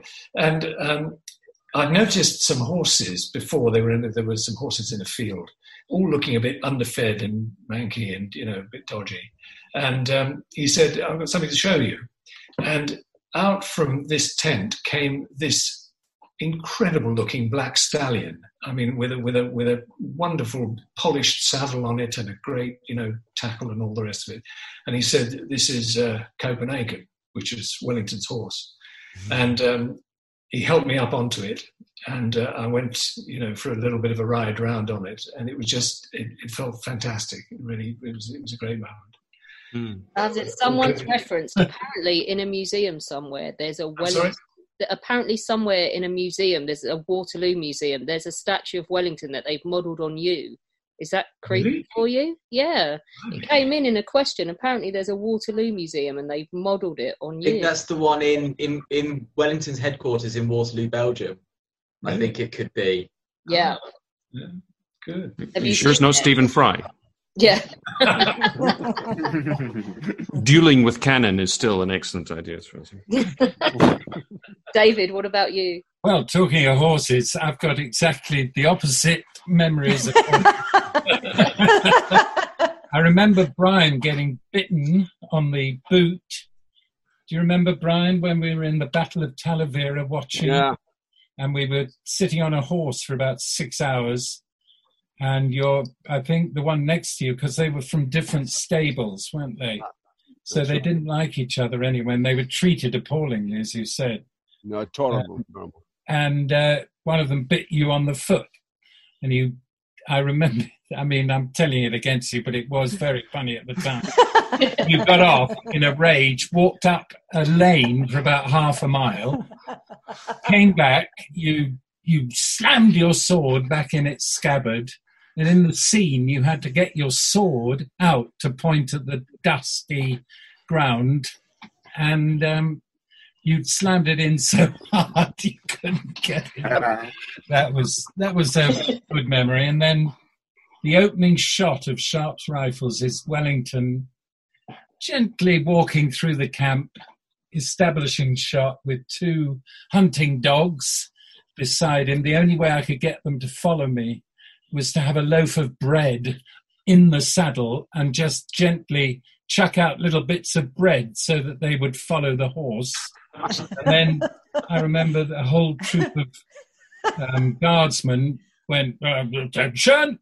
And every time, there were about 6 takes, the horse went backwards. It wouldn't go past these men. And that was my opening filming day in Sharp. I thought, this is going to be good. After 3.5 hours of having your nose stuck on. That's it, yeah. But I mean, as you know, as everyone said, it was a great time. The evenings were, quite riotous. Yeah, there have been a few questions about that because I think that's kind of known, saying what was the best after filming anecdote you had. Yeah, because of the dangers of the day, I think everyone took to the bottle in a relief that they'd survived another day of filming. Yeah, I think as well. Nothing to eat. Yeah, so on an empty stomach as well. Yeah. Well, pot noodles. I cannot look at a pot noodle now. Oh, really? And also they had very nice nuts in that Moscow hotel bar on the 5th floor. They had little German nuts. I remember eating those. We all went to a Chinese restaurant in that hotel, didn't we? And the Chinese restaurant menu was Bush. I remember there was nothing Chinese about it. Bless them. Oh, Brian's getting angry just thinking about it. No. I'm getting willfully nostalgic. Yeah, he was actually thinking of punching that horse. That's the problem. Yeah. The one of the anecdotes that came out about being in the hotel was Daniel Craig smashing up Lyndon's alarm clock. We've established that Daniel owes $5.99 to Lyndon for breaking his alarm clock, because apparently we're hoping that Daniel will come on a podcast and sort it all out at some point. Dream on. Yeah. I remember being also grumpy about the lines. I mean, I remember I was like, no, but come to me. No, come to me. I mean, I can have the phone. No. The first time I actually saw something, she was sitting, like all the vans smelled of diesel. I mean, that's what they did. And sometimes she did. She took out a fresh golden packet of B&H. She unrolled the cellophane and just threw it out the window. And I kind of went and clutched my pearls. Yeah, he just went, that is the woman for me. And she kind of went, what? And I was like, well, nothing really, I suppose. And I said afterwards, after we've been shooting all day, I said, so where do you live or something? She said, I live in Madrid, Paris, and Los Angeles. How about you? Not like this is. It was just a statement of fact. It was just, it was just. You went, marry me. I said I live in Dulwich. The clue's in the question. It's exactly what it says on the tin. Brilliant. Yeah. I have also an anecdote about Elizabeth Harley, but let's. Let's. You can do that next time, Assunta. We'll do another one. Don't worry, we'll do another one. Oh, I think we all have an anecdote. The best anecdote we've had on Liz so far was Sean saying that apparently, it was you, Jason. You said that she came onto the Chosen Men floor and just said, Sean Bean doesn't fancy me. I don't. Yeah. In fact, Scott was there. It was when we were all chilling out on the floor and she rolled along. But it was purely professional because she knew she had to appeal to Sharp in the scene, so she was just worrying about that. So it's purely professional. Yeah. I've never met a person who was capable of flirting with furniture. Do you know what I mean? Like, so she'd be like, "Here's my thermos mug." She'd be like, "Hello," But it was great fun, wasn't it, Scott? Oh, it absolutely was. I mean, no, Liz is kind of like, it's like, which dimension did you drop in from? It was extraordinary. I just have to check quickly that the two boys are so excited to have both Wellingtons here. Guys, is there anything you want to ask David or Hugh while they're here? Because you've got a pair of wellies. Yeah. Literally. Good name for the podcast. I don't know. I wonder if they've done any reading, before and after. They kind of how much they've had a bit of an impact on them getting to portray, because they're really famous portrayals that you both done. They're still kind of held up. How were they labelled? You said so, and including Christopher Plummer. Which label was for who? So one was Angry Wellington. Oh, that was me. So I reckon Christopher Plummer captures kind of smug Wellington brilliantly throughout that whole kind of Waterloo sequence, particularly when there are the exchanges with Uxbridge. But David's got to be Angry Wellington. Yeah, completely. And then day-to-day Wellington for Hugh. It's like just kind of simmering. particularly thinking about exactly, and kind of how he kind of interacts with his staff and so on. Yeah, I have to say that so Marcus is a member of the 95th Rifles, the reenactors. Zach's doing a PhD in the period, and basically you lot ruined their lives because it was all off of Sharpe that they've grown up watching, and it's the reason they're going to be poorly paid historians and academics their entire life. Yeah, I now manage Actually House because I watched too much Sharpe as a kid, but so. And neither of them care. They think it's great. They're not a bitter. Jason, do you still Richard Moore, the technical advisor? What's his story these days? He was a very, very nice man and incredibly helpful and absolutely unflappable. I mean, some of those battle scenes, the chaos would be unimaginable. Yes. And he would be absolutely cool and just, directing people in a really subtle and helpful way. A really nice guy. Well, more than that, apart from teaching me how to shave sideburns in the period style, you know how to do that, right? With the piece of string, go from the ear to the corner of the mouth, and you shave underneath the string. Well, regulations. There was a time when we were attacking Badajoz, and we were like, and I sort of saw Richard was down there, and he was kind of half in a fire, covered in muck and dust and everything like that. So, you're right, Richard. He says, "Best day of my life." And I remember sitting on the walls of Badajoz, and he said, "Excuse me, sir, would you care for a swallow?" I said, "Yeah, of course." So he took out this brandy flask and he handed it to me, and I took a slug of it, and I handed it back to him, and he went, "This will be going into the diary. I want a drink on the walls of Badajoz with Lieutenant Price." Brilliant. And I saw recently he must have had stolen almost as much as Sean Bean, but he's given his collection away to a fan, and the fan's moved to America. So sadly, it's Tim Howard. It had the colours, the South Essex colours, and just a huge cabinets. So he must have taken quite a lot, just Rifleman Moore. Speaking of the battle scenes, one question that did get asked was, what was your oh shit moment during filming where it just got a little bit too real? I got Natasha pregnant. You got Natasha. That's when shit got real then, man. Yeah. Well, I remember them going, "Scott, so just keep walking forward," and just going, "Steady, steady." Right, and he says, "Well, look, there's a sort of medium-sized explosion where that twig is, and it's dark, and it's 3:00 in the morning, and there's a big one. Don't step on that." And I'm going like, I have nothing to compare this to. What's a big one? What's a small one? And so you start walking off. Now, what they did with the explosions is normally you tamp the explosions. It goes into a little tin so you can direct the charge. And then you put peat on top of it, and that's what gives it its burn. But what they were doing was digging a hole, covering it in peat, so it just went woof, everywhere. And that was the night that they tried to impress everybody by doing the biggest explosion anybody had ever heard. It was crazy. But the thing that happens is they go, "All right, roll cameras and action." The explosions start going off. No acting necessary whatsoever. Genuinely terrifying. And you're screaming at the top of your lungs to try and hold the line. And it's war is hell. What can I tell you? Yeah. Pyrotechnics guys are guys called Gorby and Dima. Mm. And often when it was someone's birthday, the charges would be packed a little harder. And we were shooting at the end of the second series. We were shooting Sharpe's Honor with David Atherton. Anyway, and it was someone's birthday, and Richard Moore took a blast straight in his face and almost lost an eye. But again, it was one of those ones, not the greatest day of my life, because he was at the Battle of Vittoria taking a shell in the face. He was in ecstasies. Well, that picture you put on the Facebook page of me and Assumpta, because Assumpta wasn't working that night, but she came to set. All of that stuff on my face, that's not makeup. That's literally soot and from explosions. That's what that all is. A little thing about talking about the I think Russian stuntmen, I think they were. There were a couple of them so we were doing a battle scene, and one of them fell off his horse.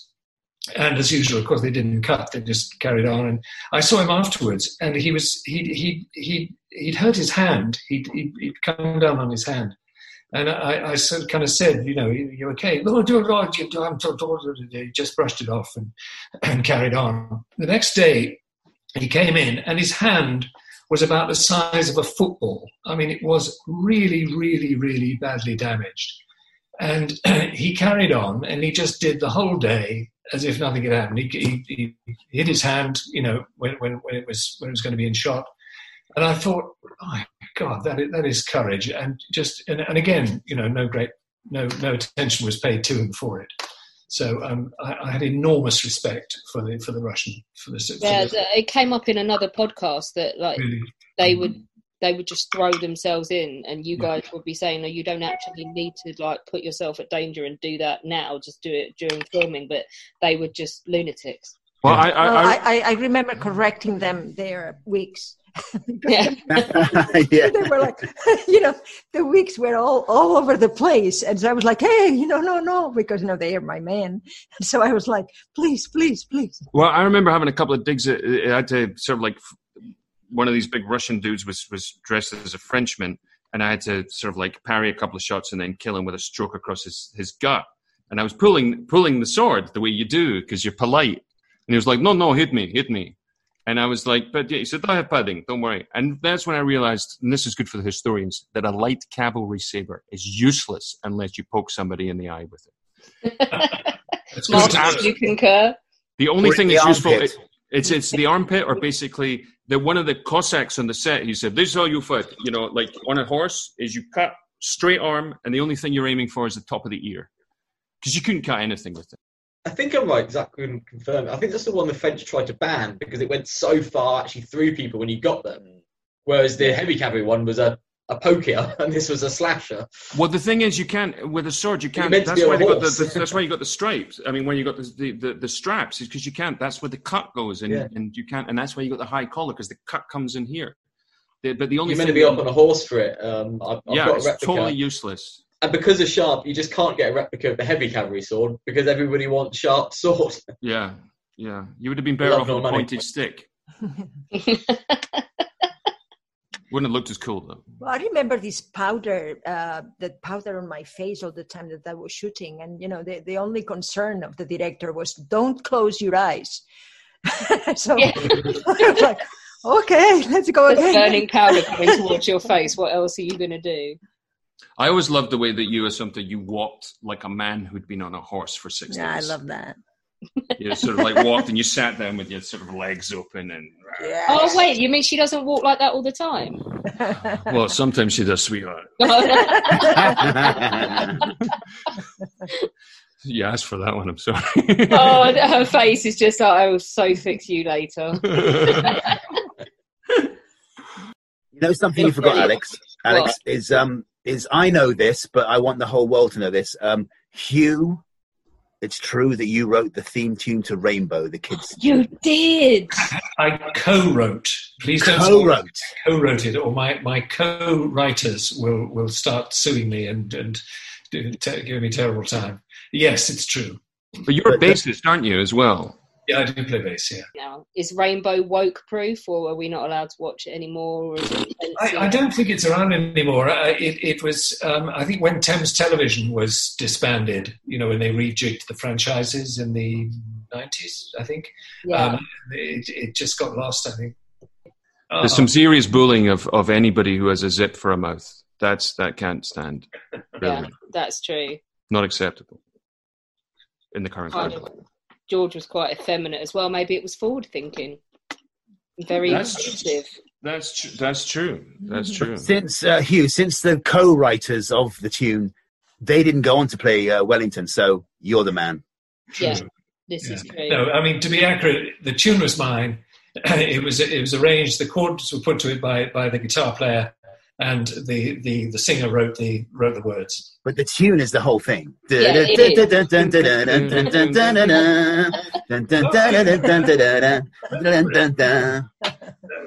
all, man. It is the tune that makes it. And it's true, not like when everybody said that Ludovic Kennedy played the saxophone solo on Baker Street. That's not true. No. That was one of those great rumors before the internet. I did a gig with a sax player from Baker Street.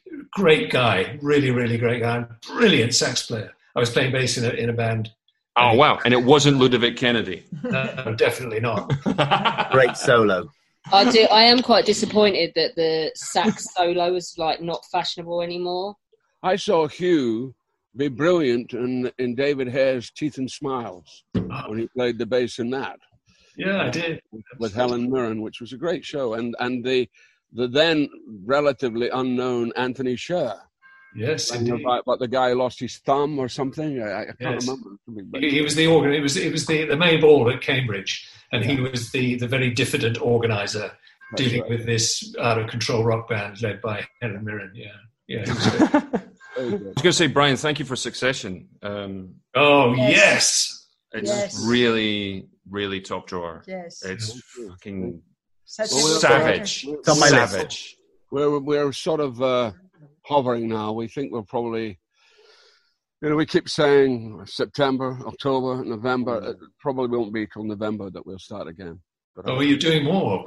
Brilliant. Oh yeah, we got. That's brilliant. We've got a third season. And we were supposed to be starting on April the 20th, but then the inevitable happened.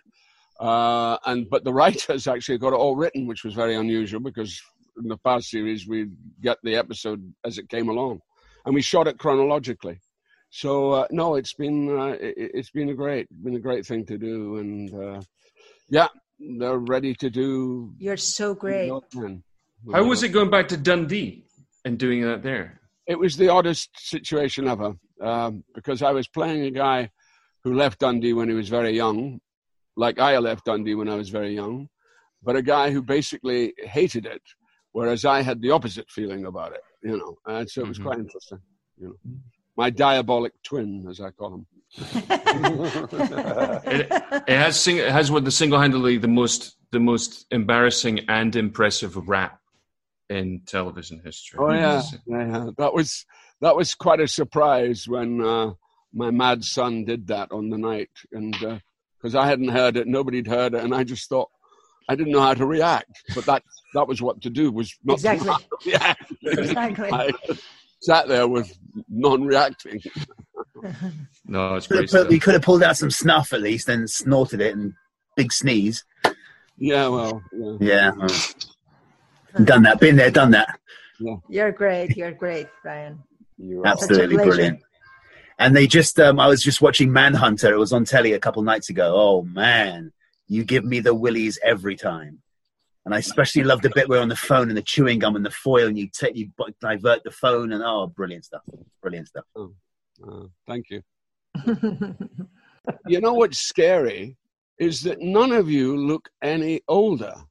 The white, you don't look, and Hugh as well. I mean the white, but none of you look any older. Whereas I've aged. No, not true. It's not true. You are exactly the same. Man, you look the same, man. You look the same. The same. I worked with you in a master class in my last year at drama school, and you're exactly the same. Were you at the Royal Scottish Academy? Yes, I was. Yeah. Were you and David Tennant's here? Yeah, we were firm friends. That's the funny thing is that I knew him. I used to humor him about his Doctor Who fetish. Well, seriously, no. I was the only person he would talk to because I was quite geeky as well. And then he moved to London, and then I heard over the grapevine that he got the job, and I literally wept because that was his absolute dream. Yeah. I did a podcast with David. Not the best Doctor Who though. Easy. Podcast. With David, I did one yesterday, a couple of weeks ago with David, and he was reminding me about that very thing when I came to the Royal Scottish and did a master class with some of the students there. It was great. Well, that was the thing at drama school is you really got to touch anything outside, from the professional world, and just your presence there was very meaningful to everybody. And I don't know how it felt at the time, but those are the things that drama schools don't really do very well, which is to bring in the outside world into this thing that you're eventually going to leave to be part of. Well, I've always been keen on doing that. I've always been keen on giving back what I got. I got so much out of drama school when I was a kid. I mean, I was just 17 when I went to drama school. And I had worked in the theatre beforehand at Dundee Rep, which is where I started.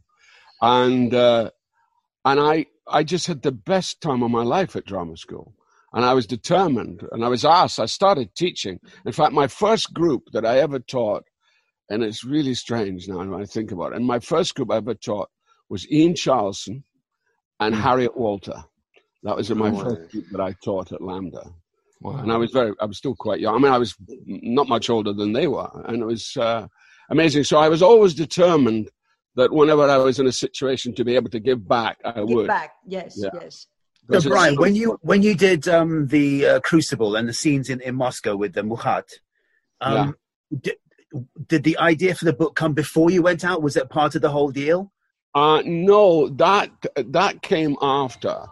I think it came after. Your idea, or someone said, "Hey, why don't you write that up?" No, I think it was Methuen. It was a woman, Methuen, whose name Pamela. Her sister was a critic on Time Out. What was her last name? She was lovely, and she was my first editor. And then I got this American guy who really wasn't au fait with the British scene, so the editing wasn't as good. But it was that was that. But the Lear Diaries, which was a bit the one I'd done after. In fact, I'm just about to republish them. There's an American publisher here who wants to publish both the books together. Excellent. And I'm doing a bridging passage. Okay. Well, I will recommend it to everyone because I love the book. I mean, especially because we have this similar experiences. And I love the bit where you say that acting is just a disease that can be, with the proper therapy, you can be rid of it. Yeah, you could be rid of it with the proper Yes, I love that saying. That's what I've always said, is the reason that we're actors is if, people say you should have therapy, but if you have the wrong kind of therapy, you're not going to want to be acting anymore because, we all do what we do because we had a deficit of love when we were children somewhere. Well, or a deficit of something. I mean, it could be lots of things that we had deficit of. But the thing about it, I've sort of changed my view about that because I love the job. I really do love the job. And I don't think there's any other job like it. I mean, I think we're so lucky for what we do because we go through a lot of shit. We deal with constant rejection. We deal with stuff that our pal Paul had to deal with. And yet we come through the other side and we've still got a bit of a smile on our face. So I think that's worth so much, really, so much. We can. Oh, and Scott, just for you, my favorite song, and I got a bit of shit from John Tam for this, but my favorite music moment is you singing Hearts of Oak in Company. I'm not a singer, and I had one take. And yes. Well, I was going to say, because John was very, very pissed off that it was included. So you didn't practice much with John? You didn't rehearse you or anything, no? He gave me a tape, and I listened to it 1,000 times. And I did not. So what people did at night when I got drunk and all the rest of it, I spent my entire time completely obsessed with this song. And that's all I did. And I'm not a singer. It paid off, dude. It paid off. Well, you come out and you say, will you sing us off, sir? It's a loosening of the sphincter or a tightening.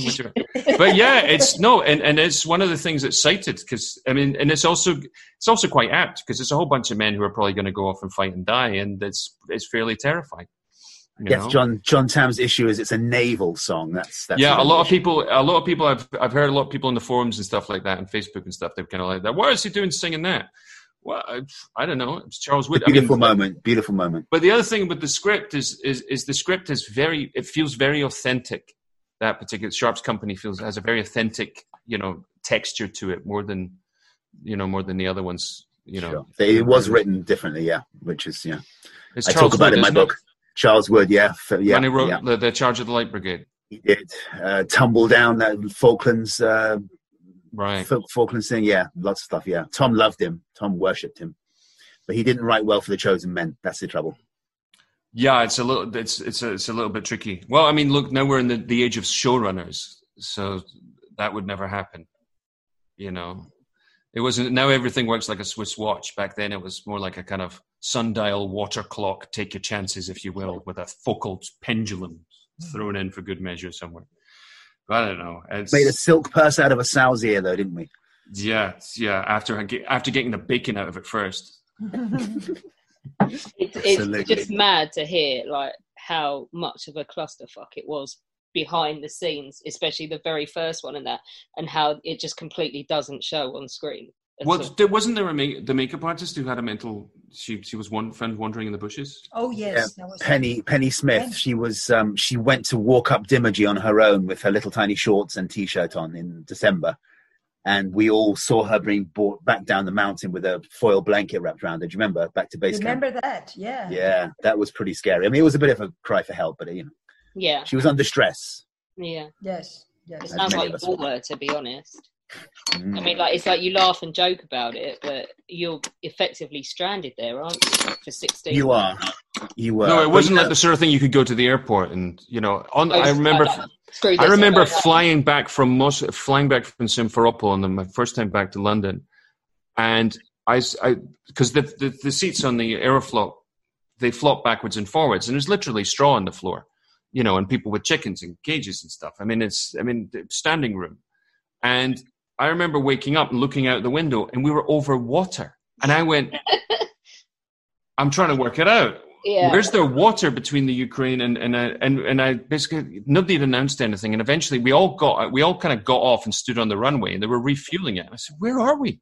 Nobody knew where we were. We were in Georgia, which I believe was at war at the time with somebody or other. That's to the west, the east. No, I think it was like, you know, you're driving to Scotland from London, but you have to go via Dorset to get petrol. I don't know what that is. That's pretty freaky.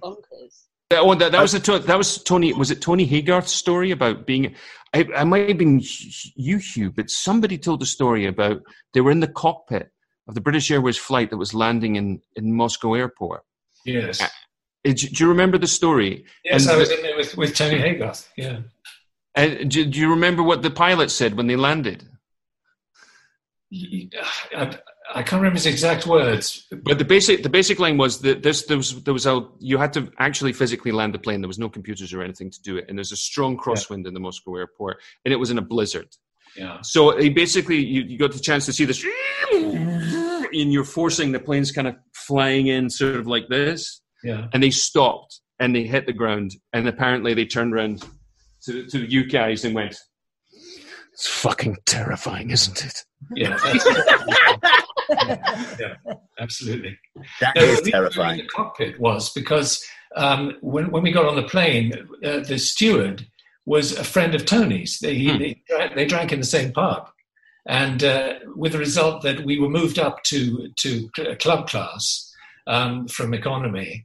And we were given a constant supply of booze all the way to Moscow. So we were in quite good form by the time we got there. But that was exactly what happened in the cockpit. Yeah. Scott and Hugh, you guys missed out. What Asunta and I used to experience, the Sharp charter flight. Oh, really? Oh, yeah. Yes, and that was. Yes, I did do one from. Did do one, yeah. Was it to Spain? I think, wasn't it? Or was no, it... we went from Stansted or Gatwick to Turkey. You did, I think. Turkey, that's right, Turkey. No, you also did. We did it straight to Crimea once on Sharp 3. No, it was a Turkey one. I remember. Yeah. Turkey, okay. You wore a suit. I remember. Yes. A very fetching grey suit. Yes, it's good when you go through customs to look like you're a straight businessman. Yeah, yeah. One can make up for being occasionally overdressed by always being immensely overeducated. Even though I had a ponytail and a crazy look on my face. But you weren't wearing that tie-dye T-shirt in that other photo, were you? I wasn't, but you know the story behind that shirt. It's horrific. Go on. Thank you very much. The Lithuanian basketball team was surprised that they came third in the 1992 Barcelona Olympics, and they had no ceremonial shirts to wear on the podium. So a Grateful Dead head said, "Don't worry, man," and they made them all up these shirts, the one you saw. And I wore that shirt in About a Boy in one of my scenes with Hugh Grant. So that shirt all you want, baby. No, I love it.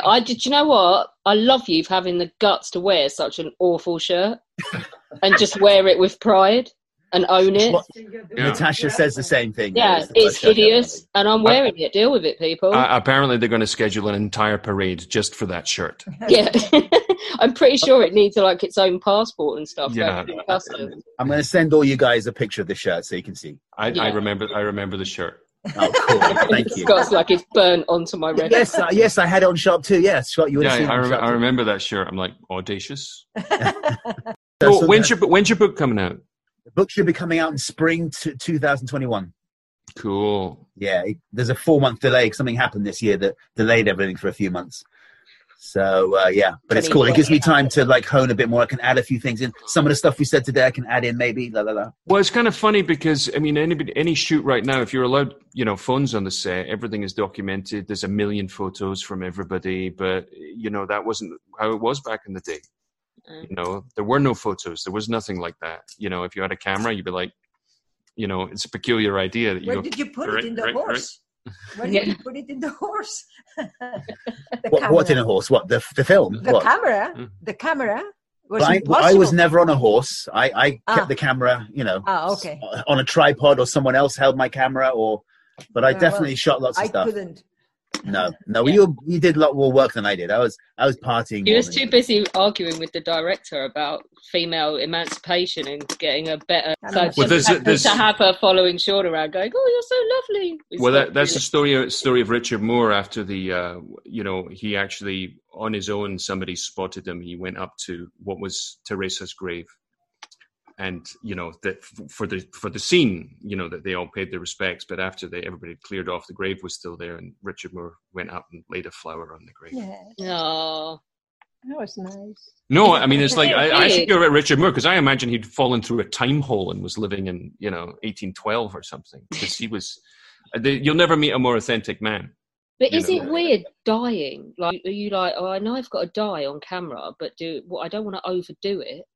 But I don't want it to look rubbish. It must be the weirdest thing to do a death scene. A little bit, yeah. Well, a lot of the time it's, I mean, probably the best way to do it is I don't want to go. Yeah. You know, that's which is kind of what you'd think it would be. Yeah. You know, it's a bit like David Tennant leaving The Doctor. You know, I don't want to go. That's kind of what it is. It's a very powerful thing, you know. I don't know. I got shot and I fell down. Hakesville shot me. And then I came back on Waterloo and it wasn't me. You know. Were you one of the people that walked around the back of the camera and came back on again? Yeah, well, no, I didn't come. No, that wasn't. Well, I get shot at the end of Sharp's Company trying to save Teresa. Yeah. Teresa looks way too pleased to see me, by the way, when I turn up. Yes. She's like, Harry. It's like, how does she know his bloody name's Harry? It's Lieutenant Price. How does she know? They're a little intimate. Harry. I'm like, keep it down, sweetheart. I did one too. Keep it on the QT cupcake. You know, Sharp's over there. He's going to come over here with his big sword and his heavy breathing, and we're all in trouble. So the thing was that I was living in Los Angeles by then, and they said, you want to come and do Waterloo? And I was like, will you bring me there? And said, yeah, we'll bring you from London. I said, well, I'm not in London. I have to come back from LA. Anyway, I really regret not doing it. I thoroughly regret not doing it. It was Nicholas Irons instead. Yeah, no relation. No. It was strange because Price is quite big in the books. He goes through quite a few of the books, so it's a shame they couldn't have, you know. Well, it was an odd decision to off him at the end of Company. The Company was radically different. Remember, he had all that stuff going up ladders and you know, and shinnying up the outside of the last time we were in Badajoz, there was a massive reenactment going on there.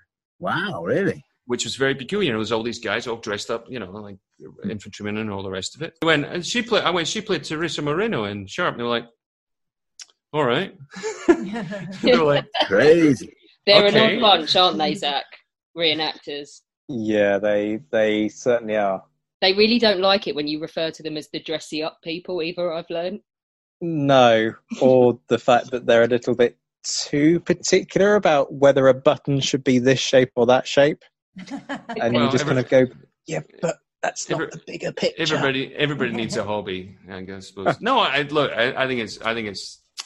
Look, that thing I talked about, sitting on the plateau outside the Bell tent with a sword, sitting on a little stool, looking out over the countryside, and then that moment you get an opportunity to travel in time.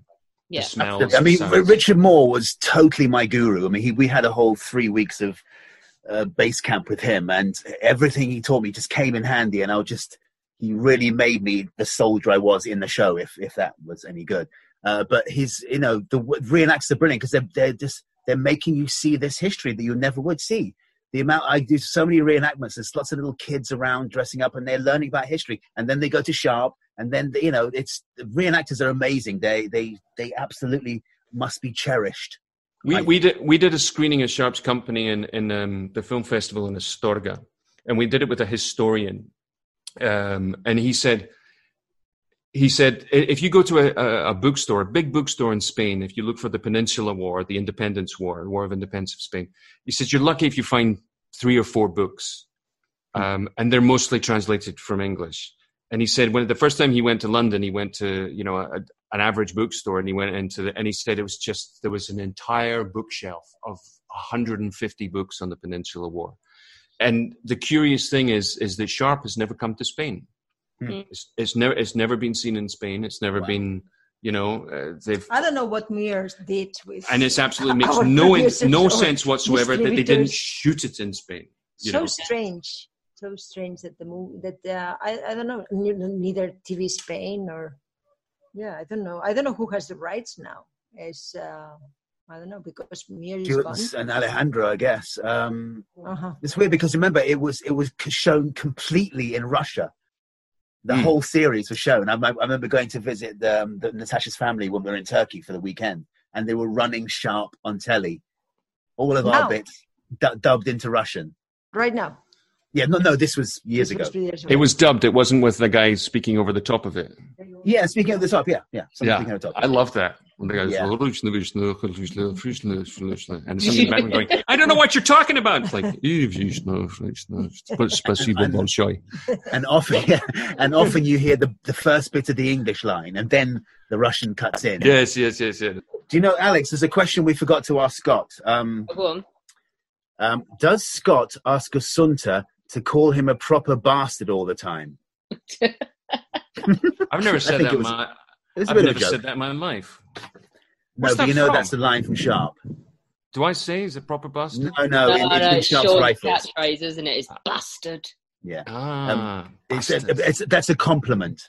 Proper bastard. If you're a proper bastard, that's a compliment. And there's an exchange between Sharpe and Teresa where they talk about that. Oh, right. Okay. It's so funny because what's his name? Nicholas, the Rocket Man. Nick Rowe. Nick Rowe, who spent a lot of time in Trinent near Edinburgh, who's another sweet, sweet man. Is he still about? Yes, he's going to be coming on the next podcast after. You can join in too if you want. Love to. We'll get a Sharpe's Company or a Sharpe's second series podcast going. And of course, Mark Warren. Whatever happened to him? Mark Warren. Yes, I know. He's also going to come on and do a podcast. Yeah, he was there. As long as we get everyone from Sharpe's Company, he's willing to come on. I do feel foolish going up to him going, has anybody ever told you look like Malcolm McDowell? But we did. We always said that. We all told him. No, but because he looks preposterously like Malcolm McDowell, and he's had a kind of Malcolm McDowell-esque career. I mean, he's absolutely, When you guys run into other Sharpe people when you're working on things now, do you gravitate towards each other? Of course. So, Zach and Alex, do you think we're all crazy? Do you know what? Zach has been on every single one from the beginning. And on the first one, he had 20 pages of notes and didn't want to say anything unless he was reading it all back. So he's grown so much doing all this. But if he says not one word in the whole thing and just gets to sit in and listen, he's happy. Because it is the reason he does what he does is Sharpe. So I said this to Bernard Cornwell when I met him a few years ago, and he honestly gave me a look that was like, okay, do I need to call security to get you out of my face now? No, I mean, look, people become paleontologists because of Jurassic Park. Me and my friend, we do the jobs that we do because, I mean, he's an archaeologist and I'm an actor because we both wanted to be Indiana Jones when we were kids. Yeah. We just went different ways about it, and he actually became a bloody archaeologist. And he told me once, he said, I got a chance to do, we were digging in Syria, and he said, I actually got a chance to say it. I said, say what? He said, I got a chance to stop everybody and say, we're digging in the wrong place. That's the thing, though. Anyone who did the Indiana Jones archaeology thing then realised that you actually just spend your entire life sitting in a pile of shit. Yeah, surrounded by low walls. Making notes and mathematical measurements about what you found, and that you don't ever get to fight Nazis or do anything fun. Well, according to the woke culture wars we're engaged in right now, yes, there's plenty of them out there. And literally. And they wrote Harry Potter. Yes, guys, thank you. It's been brilliant. What a joy. Thank you. Thanks for inviting me. Thanks, Alex. Nice to see you all. Fantastic to see you all. And see you on the other side of whatever this is, when we can all actually sit in the same place and, And act together. And Jason, thank you for asking. Yeah, likewise. You're one of the first on my list, Bye. Bye, Hugh. Bye. Bye. Bye, Sumter. Bye. Bye, Take Hugh. care, guys.